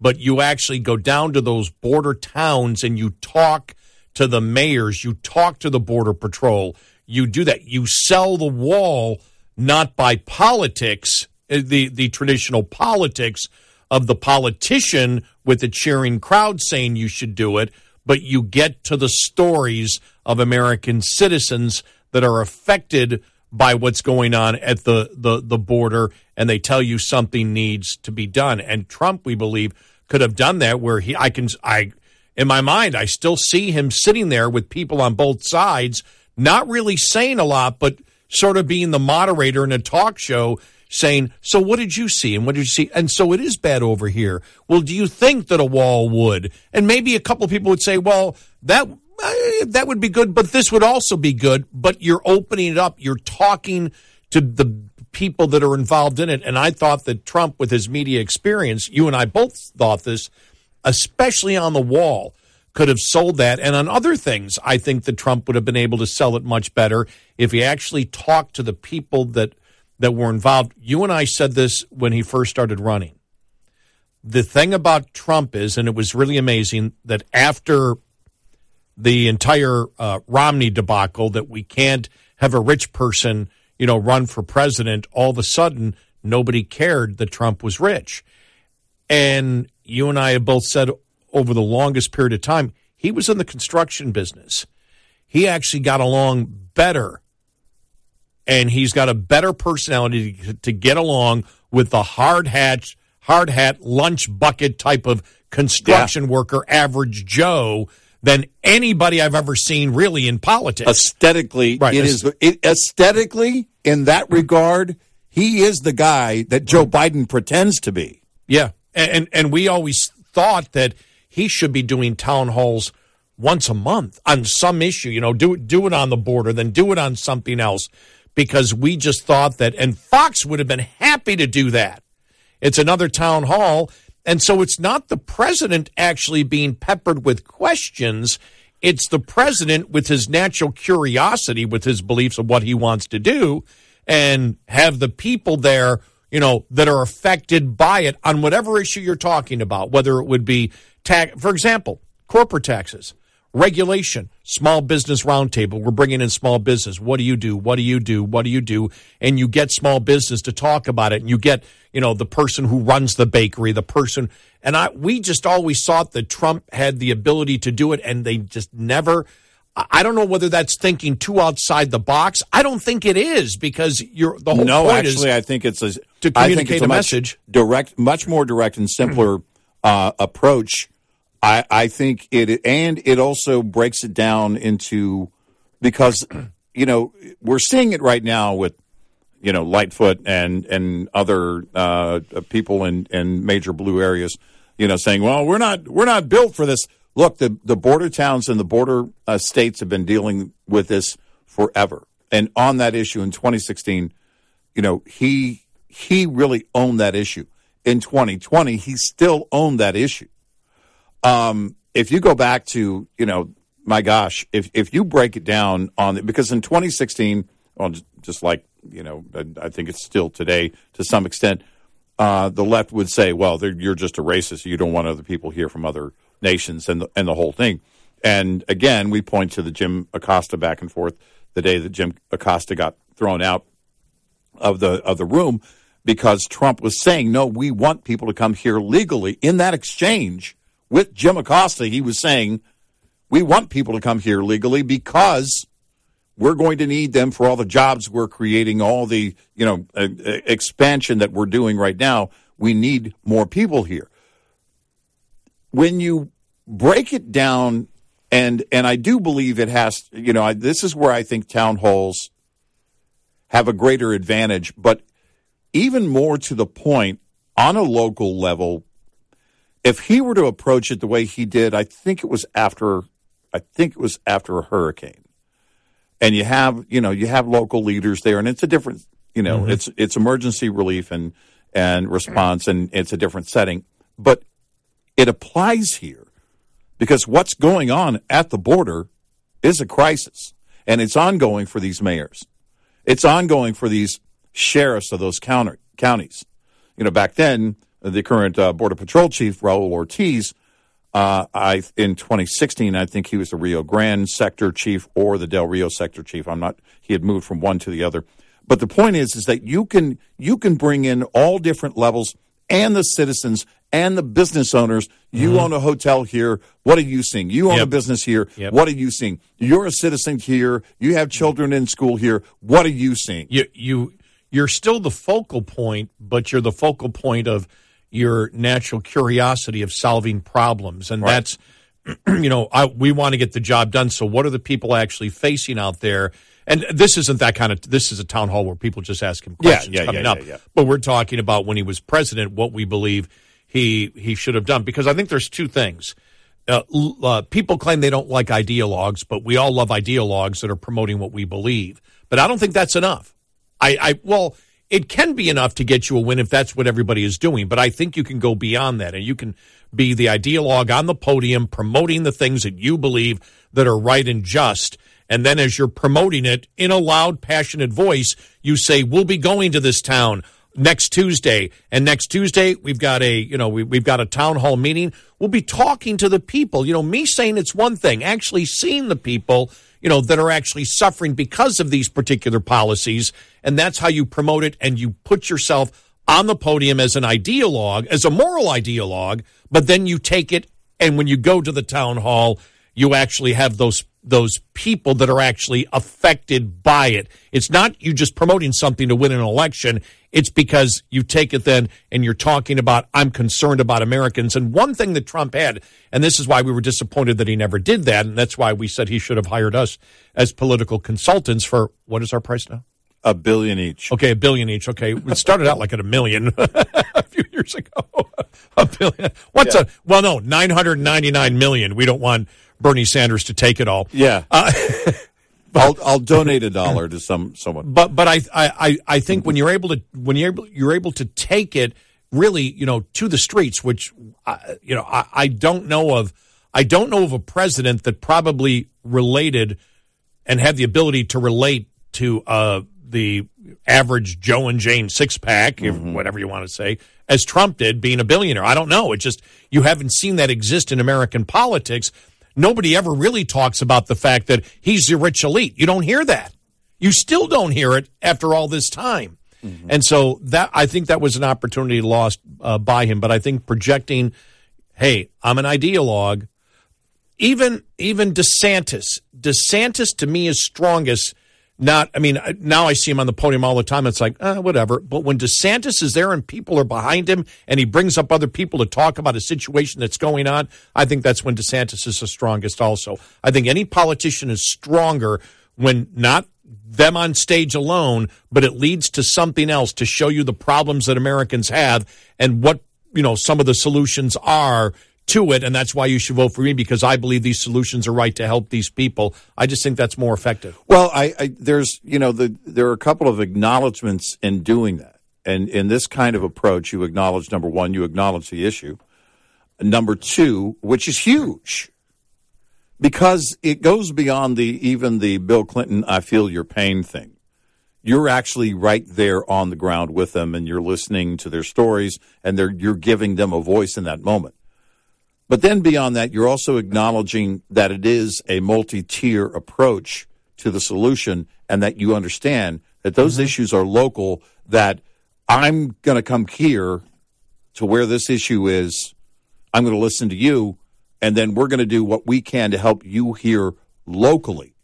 We're not going to do it from inside the bubble. There's a reason that every State of the Union, they point out somebody and tell their personal story. Yeah. Because people are more interested in that. Yep. And so when you talk about people individually, you see news. I read an article today about, what was it? Oh, the media, the whole media, and they're talking to people. Yeah. You know, if you and I say the media sucks, okay, those guys always say the media sucks. Here's an average Joe saying, I just can't really get what I relate to that guy. Yeah, right. 866-90 Red Eye. Coming up, more with Gary McNamara and Eric Harley. It's Red Eye Radio.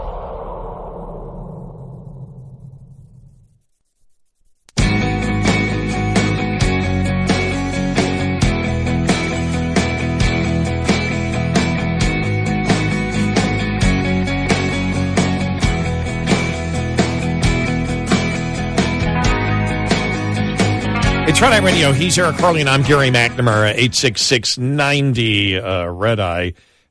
Talking a little bit about the media and Fox News and CNN. Americans fault news media for dividing the nation. A new poll's out there. Yeah, okay. So we will get to that poll. And are you ready? All right.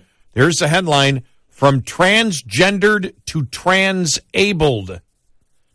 These are people who are choosing to identify as handicapped and, for example, believe that their legs should be cut off or their spinal cord should be snipped. I know you can't make this. People think I'm making it up. No. Yeah. New York Post right here. People are choosing to identify as handicapped. And they are not handicapped. And they're not handicapped. No, they're not. Nothing's physically wrong with them. Wow. We'll get to that. And all more right. Coming up, 866-90 Red Eye.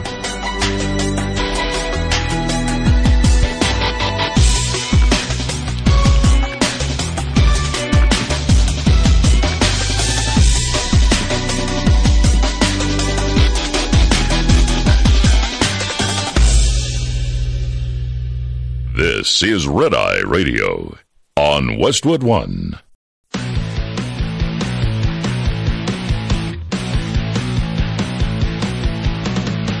Now, it's Red Eye Radio.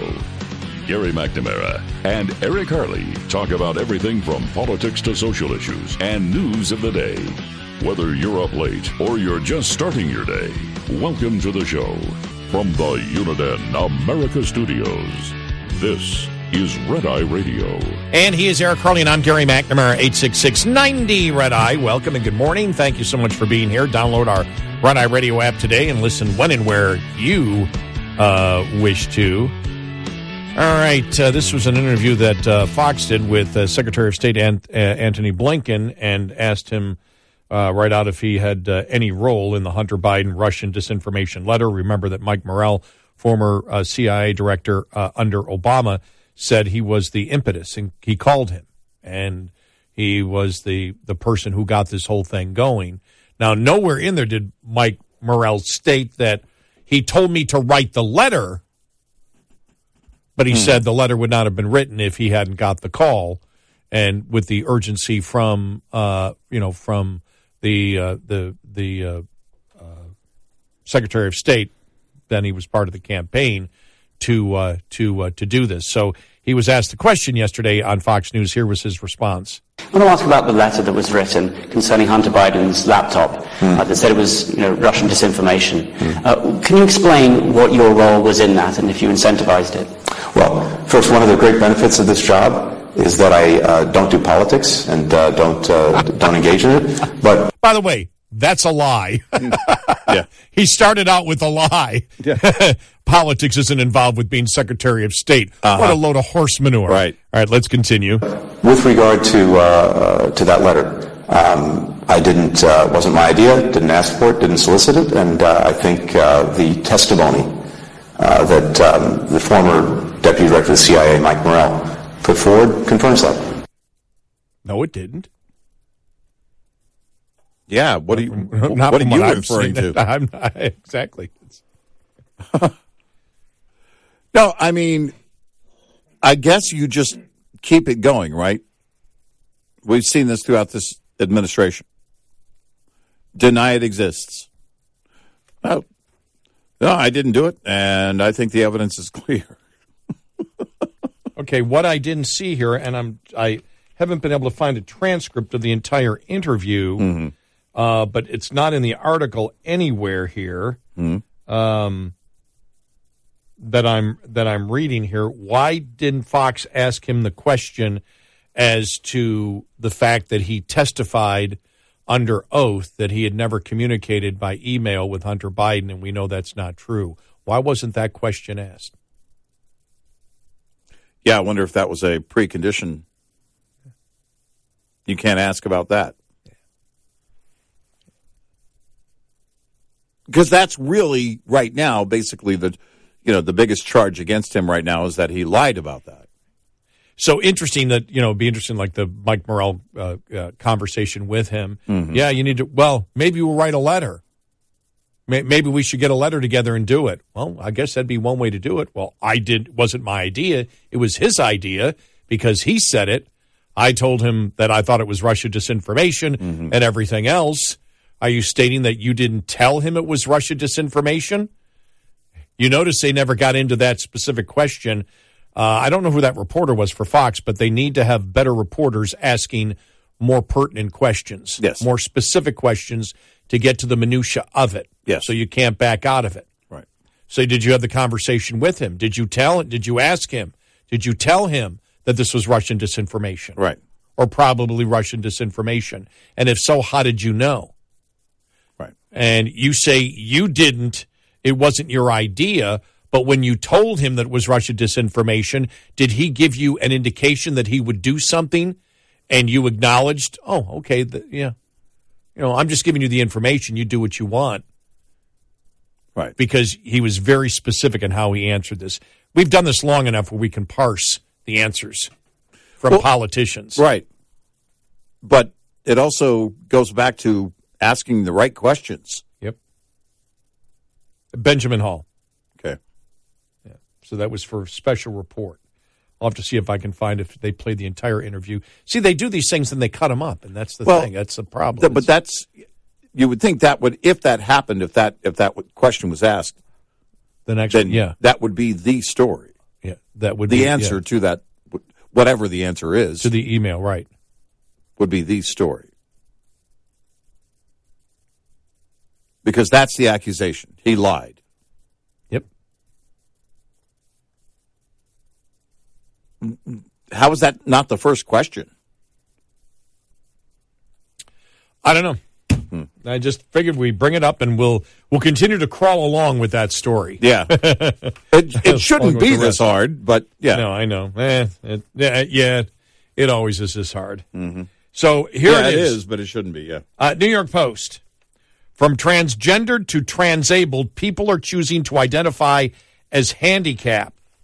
A troubling societal issue called transableism is attracting attention these days. Transableism is a newer term for body integrity identity disorder, in which a person actually identifies as handicapped. BIID has been relabeled as transableism to align with today's trans community, according to some.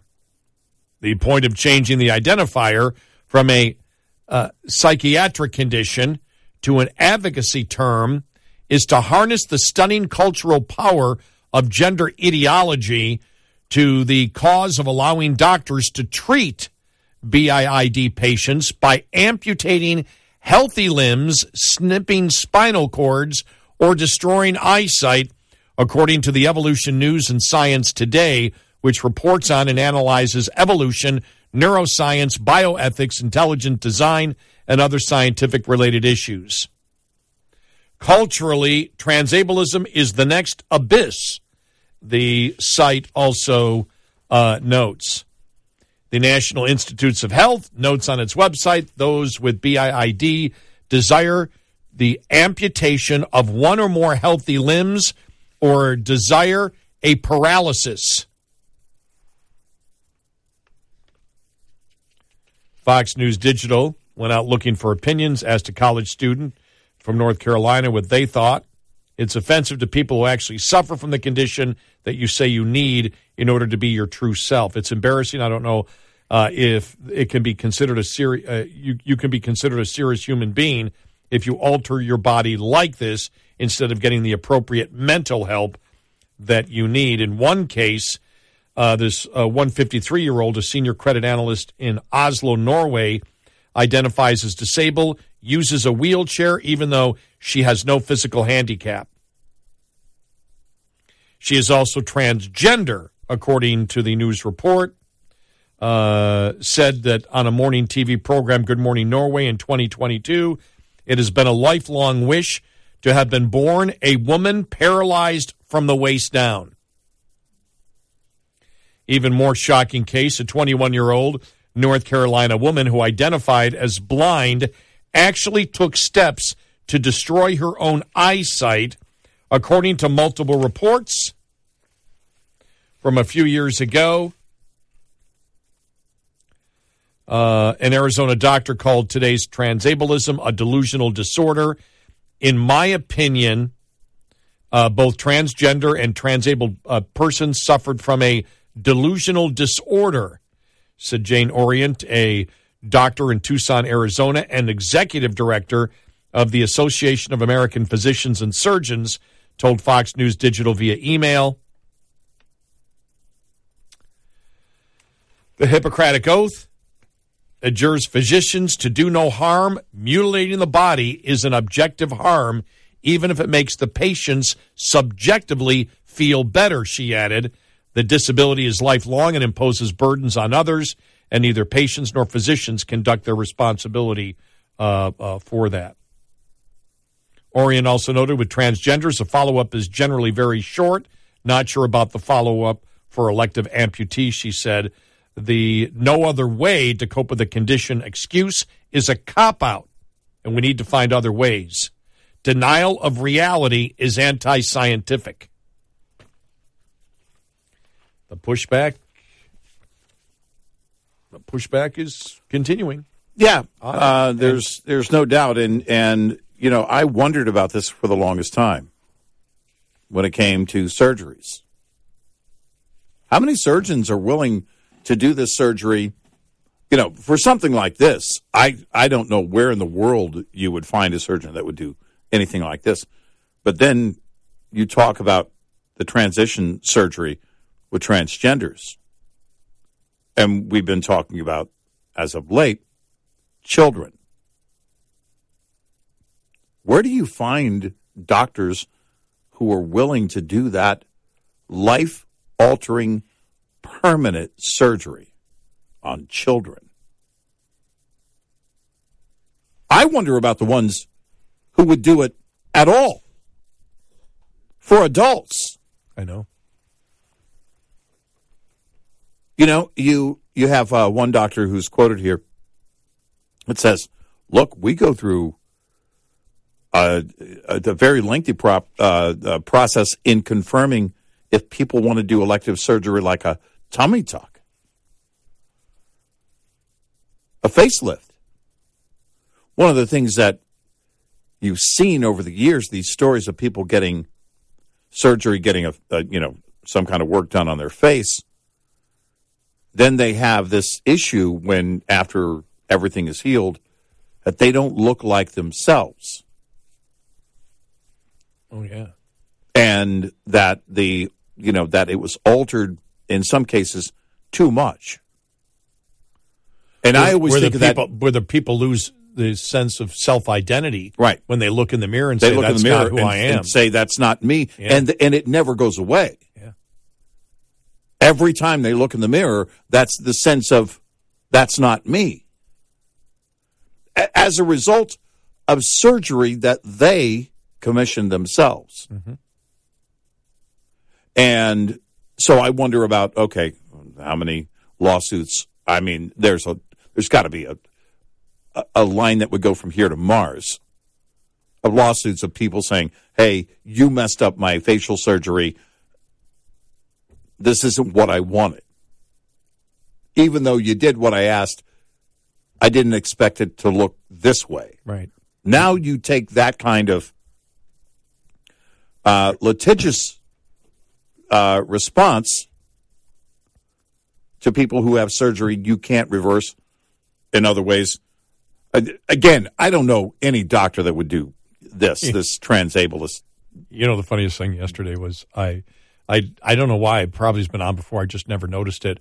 For men who want Botox treatment for their face to get rid of wrinkles. And there was John Kerry, yeah. Well, this guy, the model, whoever they were using, or the person, I don't know whether it was an actor portraying a patient or whatever. This guy was young. I'm looking, he says, and so I got the Botox treatment. I'm like, oh, okay. Your face looks pretty young and everything else. Yeah, what did you look for before? That was the before. Yeah. I'm like, well, there's nothing wrong with your face. They showed the after. He had a couple little wrinkles in his forehead. I'm like, you got to be kidding me. It's like, wow. What you've had since you were a kid. Yeah, exactly. I'm just like, wow. No, I'm sorry that. Well, people may not want to accept the way that they look. And you've seen the stories. Everyone from Michael Jackson to other people that are in the spotlight that just keep having surgery. They're just not happy with the way they look. Yeah. And, it would take a psychologist to explain to me that situation, and people, this is on a whole new level. I know. It's been my lifelong fantasy to be a woman who is paralyzed from the waist down. Yes.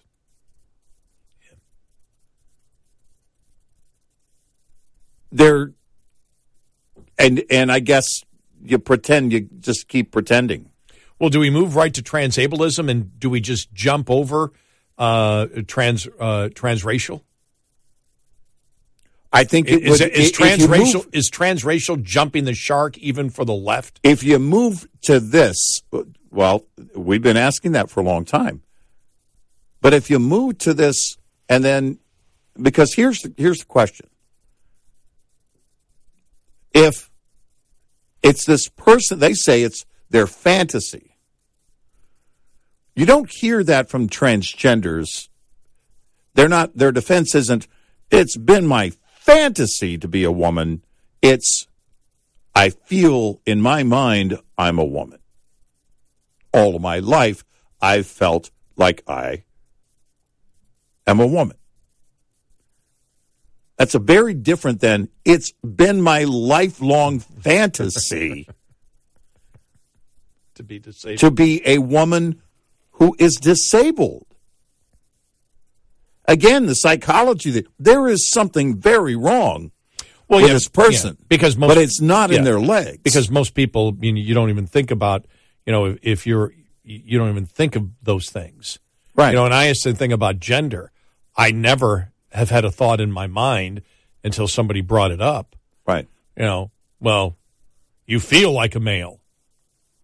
Yeah. I don't know what that means. I am. Yeah. Did I ever consciously say, I feel like there's an inherent thing in my mind that I know that I'm male that is outside of the genetics? No. No. I mean, and so when they say, well, everybody, identifies, well, I don't actually, the only reason I identify as a male is because I know biologically I am because of my chromosomes. Yeah. That's how I know. There is no thought that I think I'm a man and I act like a man in some way. It's just who I am. And that's the one thing that I've always wondered about, the fact of, well, if you're thinking that to begin with, because that's the whole point. Well, everybody identifies. Well, not really. I mean, how do you identify? Do you identify because you understand the biological concept, behind the chromosomes between it, and that's, I don't identify, I acknowledge. Or acknowledge, right. Or early on you acknowledge because you know your body parts. Right. And the acknowledgement is based on science. I'm glad you said that, because acknowledge is different than identify. When you say identify, that means you're choosing it. Right. When you acknowledge, it's not your choice. You're simply acknowledging. 866-90 Red Eye. Hi, I'm Jen Loomis, a transport safety expert at J.J. Keller, and I'm here to share a tip on compliance, safety, accountability. Compliance, Safety, Accountability, or CSA, is the FMCSA Safety, Compliance, and Enforcement Program. Its goal is to hold motor carriers and drivers accountable for highway safety and to reduce crashes, injuries, and fatalities on our roads. CSA does this by assessing the safety performance of motor carriers and drivers based on data collected during roadside inspections, crash reports, and FMCSA investigations. Based on the data that is compiled, motor carriers are assigned a score. The carrier is then grouped with other carriers who have had a similar number of safety events. Carrier scores within the group are then ranked to determine intervention priority. Low scores are better, so carriers with the highest scores are those that are most likely to be targeted for intervention by the FMCSA. Interventions range in severity and may include warning letters, roadside, off-site, or on-site inspections, civil penalties, or operation out-of-service orders. This tip was brought to you by J.J. Keller & Associates. Visit us at jjkeller.com. Lines open for your calls. 866-90-RED-EYE on Red Eye Radio.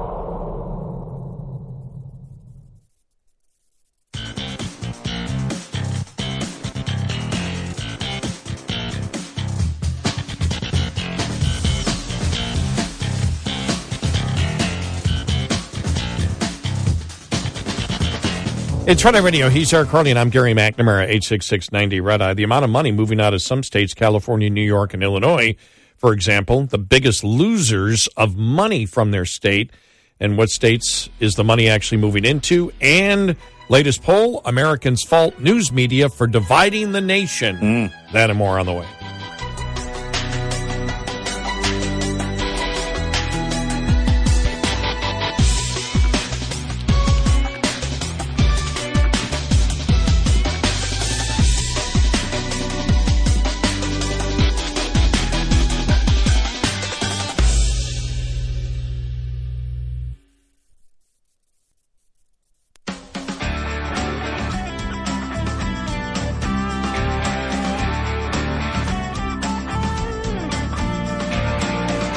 On your smart speaker, say, play Red Eye Radio.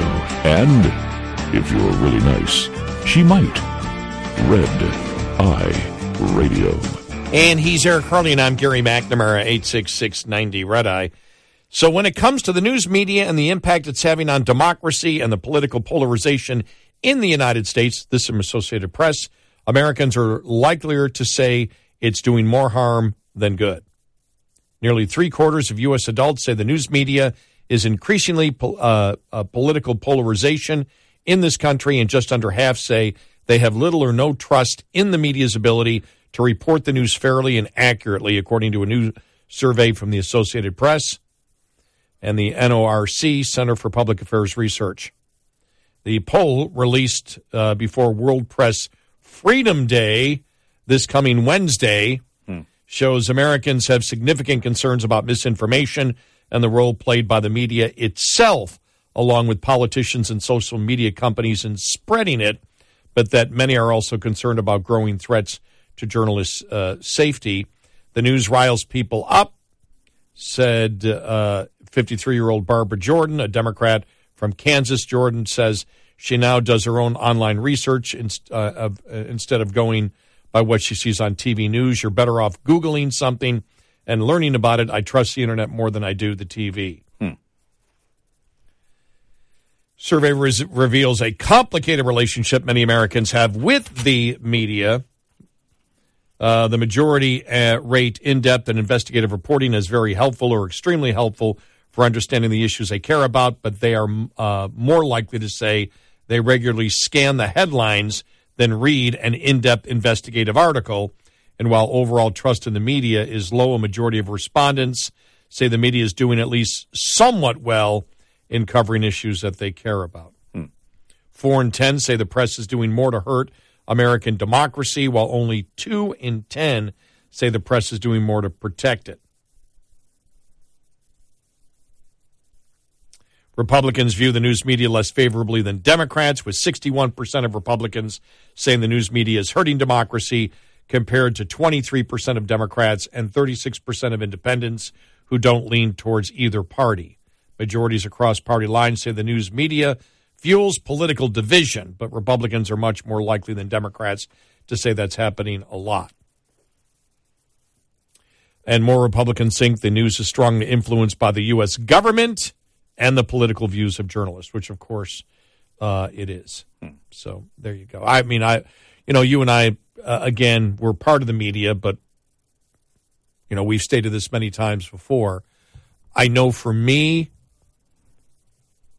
I pay attention to political spin because I can use it for the show.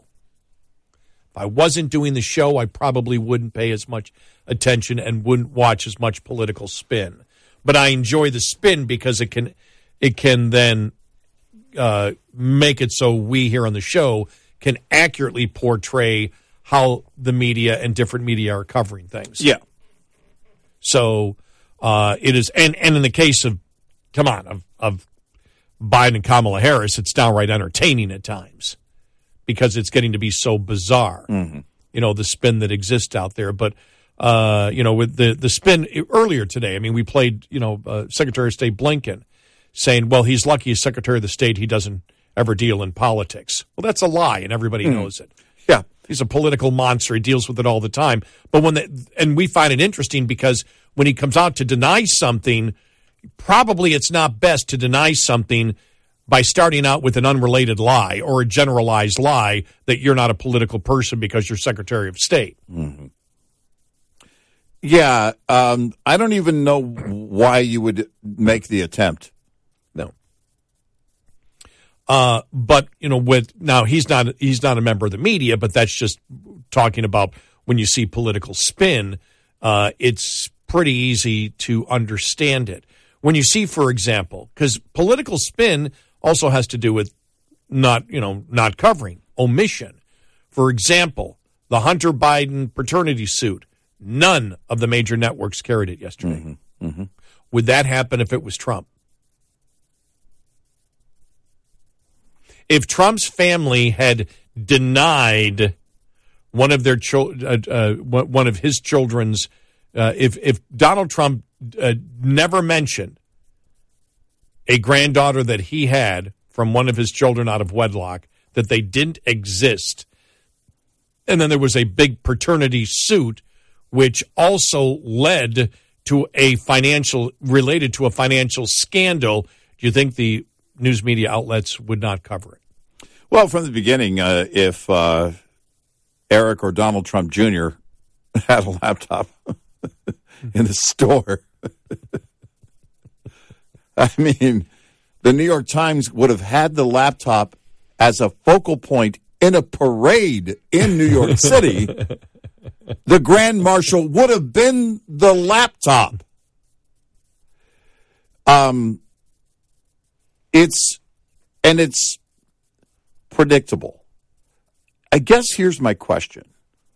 As our sensibilities change, the more and more, we have, I don't know how many different sources now, where you're bombarded basically by your phone.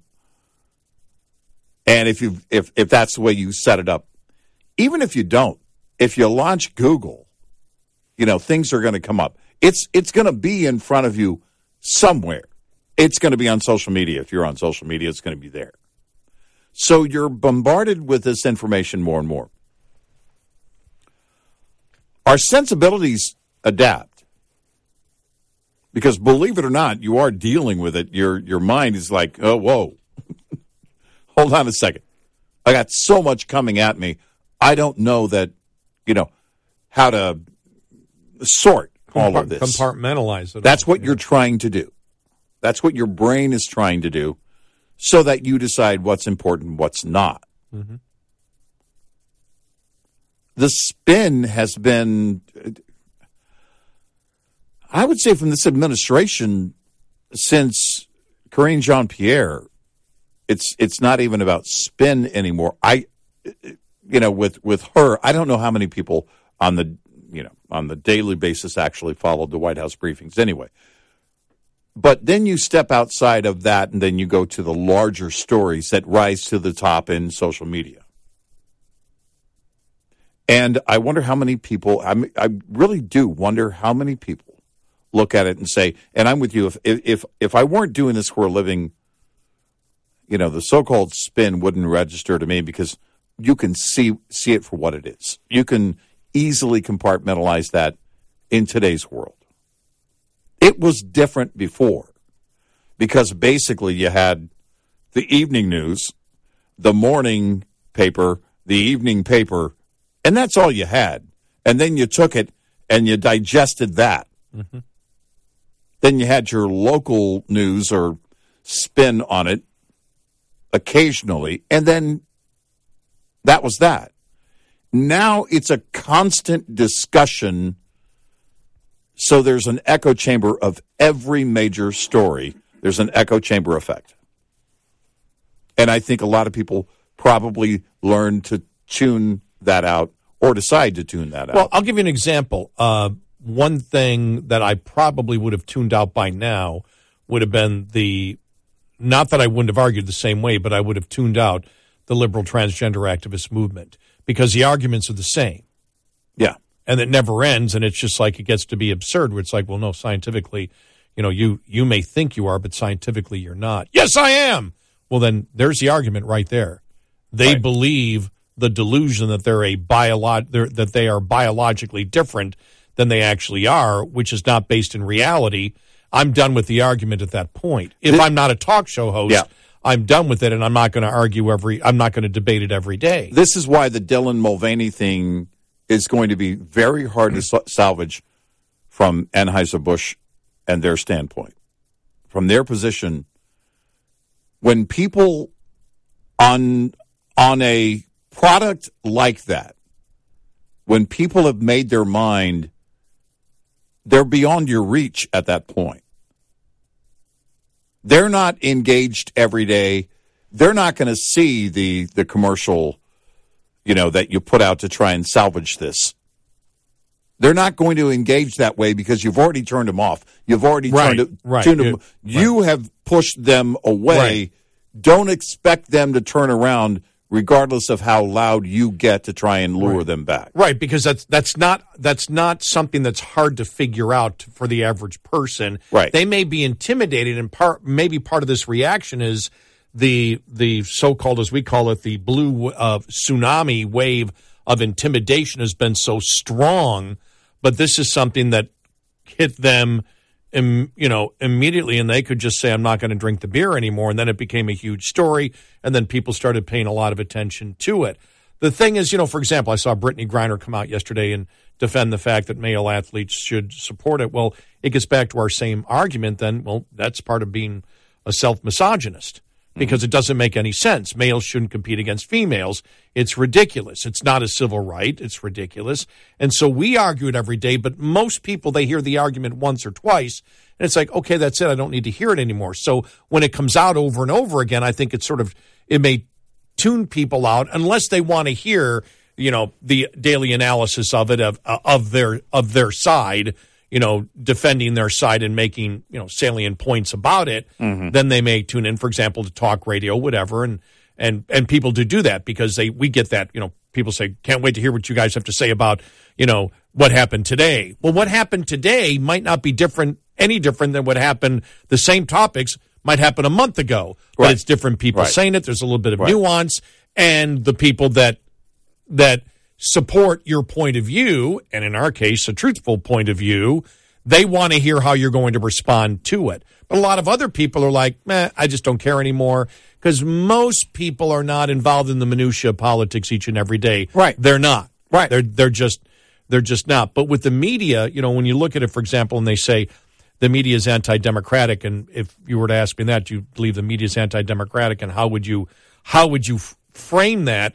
I'd simply frame where I see the media as anti-democratic is in their wish to censor and their promotion of government censoring, actually from the media.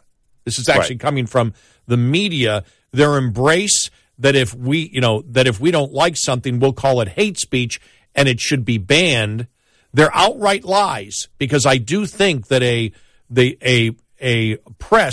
free press, a free, honest press, that it's at least willing to tell the truth. They may have a different opinion than me, but their aim is to tell the truth. For example, people say, well, you guys are right-wing and you don't agree with anybody on the left. Actually, I do. I agree with Jonathan Turley. I think there's common grounds. I agree a lot with Alan Dershowitz. Sure. I may disagree with it, but I do believe they are honestly trying to have an argument. They're not gaslighting me each and every day. A Matt Taibbi, who's a liberal, a Michael Schellenberger, who's a liberal. We have common ground on a lot of things that are, for example, constitutional, free speech, things like that. And then you say, okay, they've opened up a dialogue with me. They've opened up a dialogue where I say, okay, they're actually searching for truth. They may have different opinions, but I can handle that. I can handle people that gaslight me constantly and are lying to me 24 hours a day. For example, I could not deal, and probably most of us could not deal with the Karine Jean-Pierre. Right.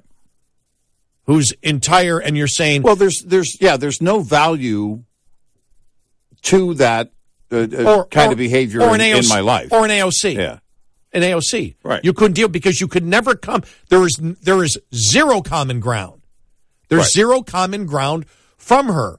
She's always gaslighting 24/7. Mm-hmm. Her whole life is gaslighting.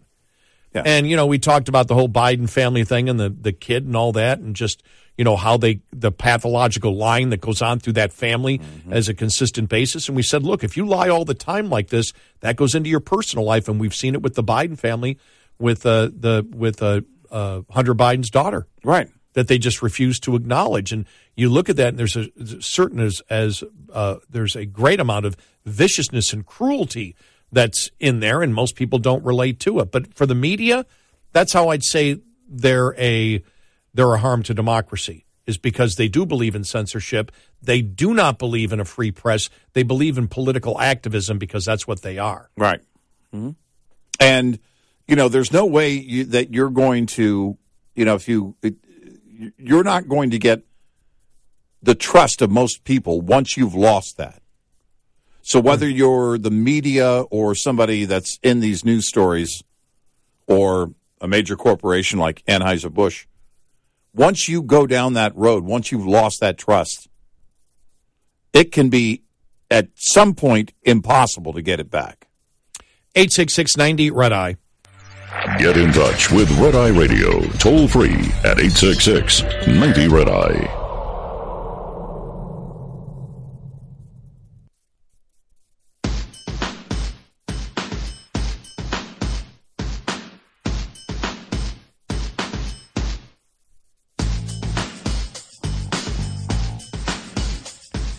It's Red Eye Radio. He is Eric Carly, and I'm Gary McNamara, 866-90 Red Eye. So, yeah, some interesting things in this poll where the Americans fault the news media for dividing the nation. One of the reasons is they actually don't believe in the basic tenets of the Constitution. So they can only divide the nation if they're political activists with that goal in mind.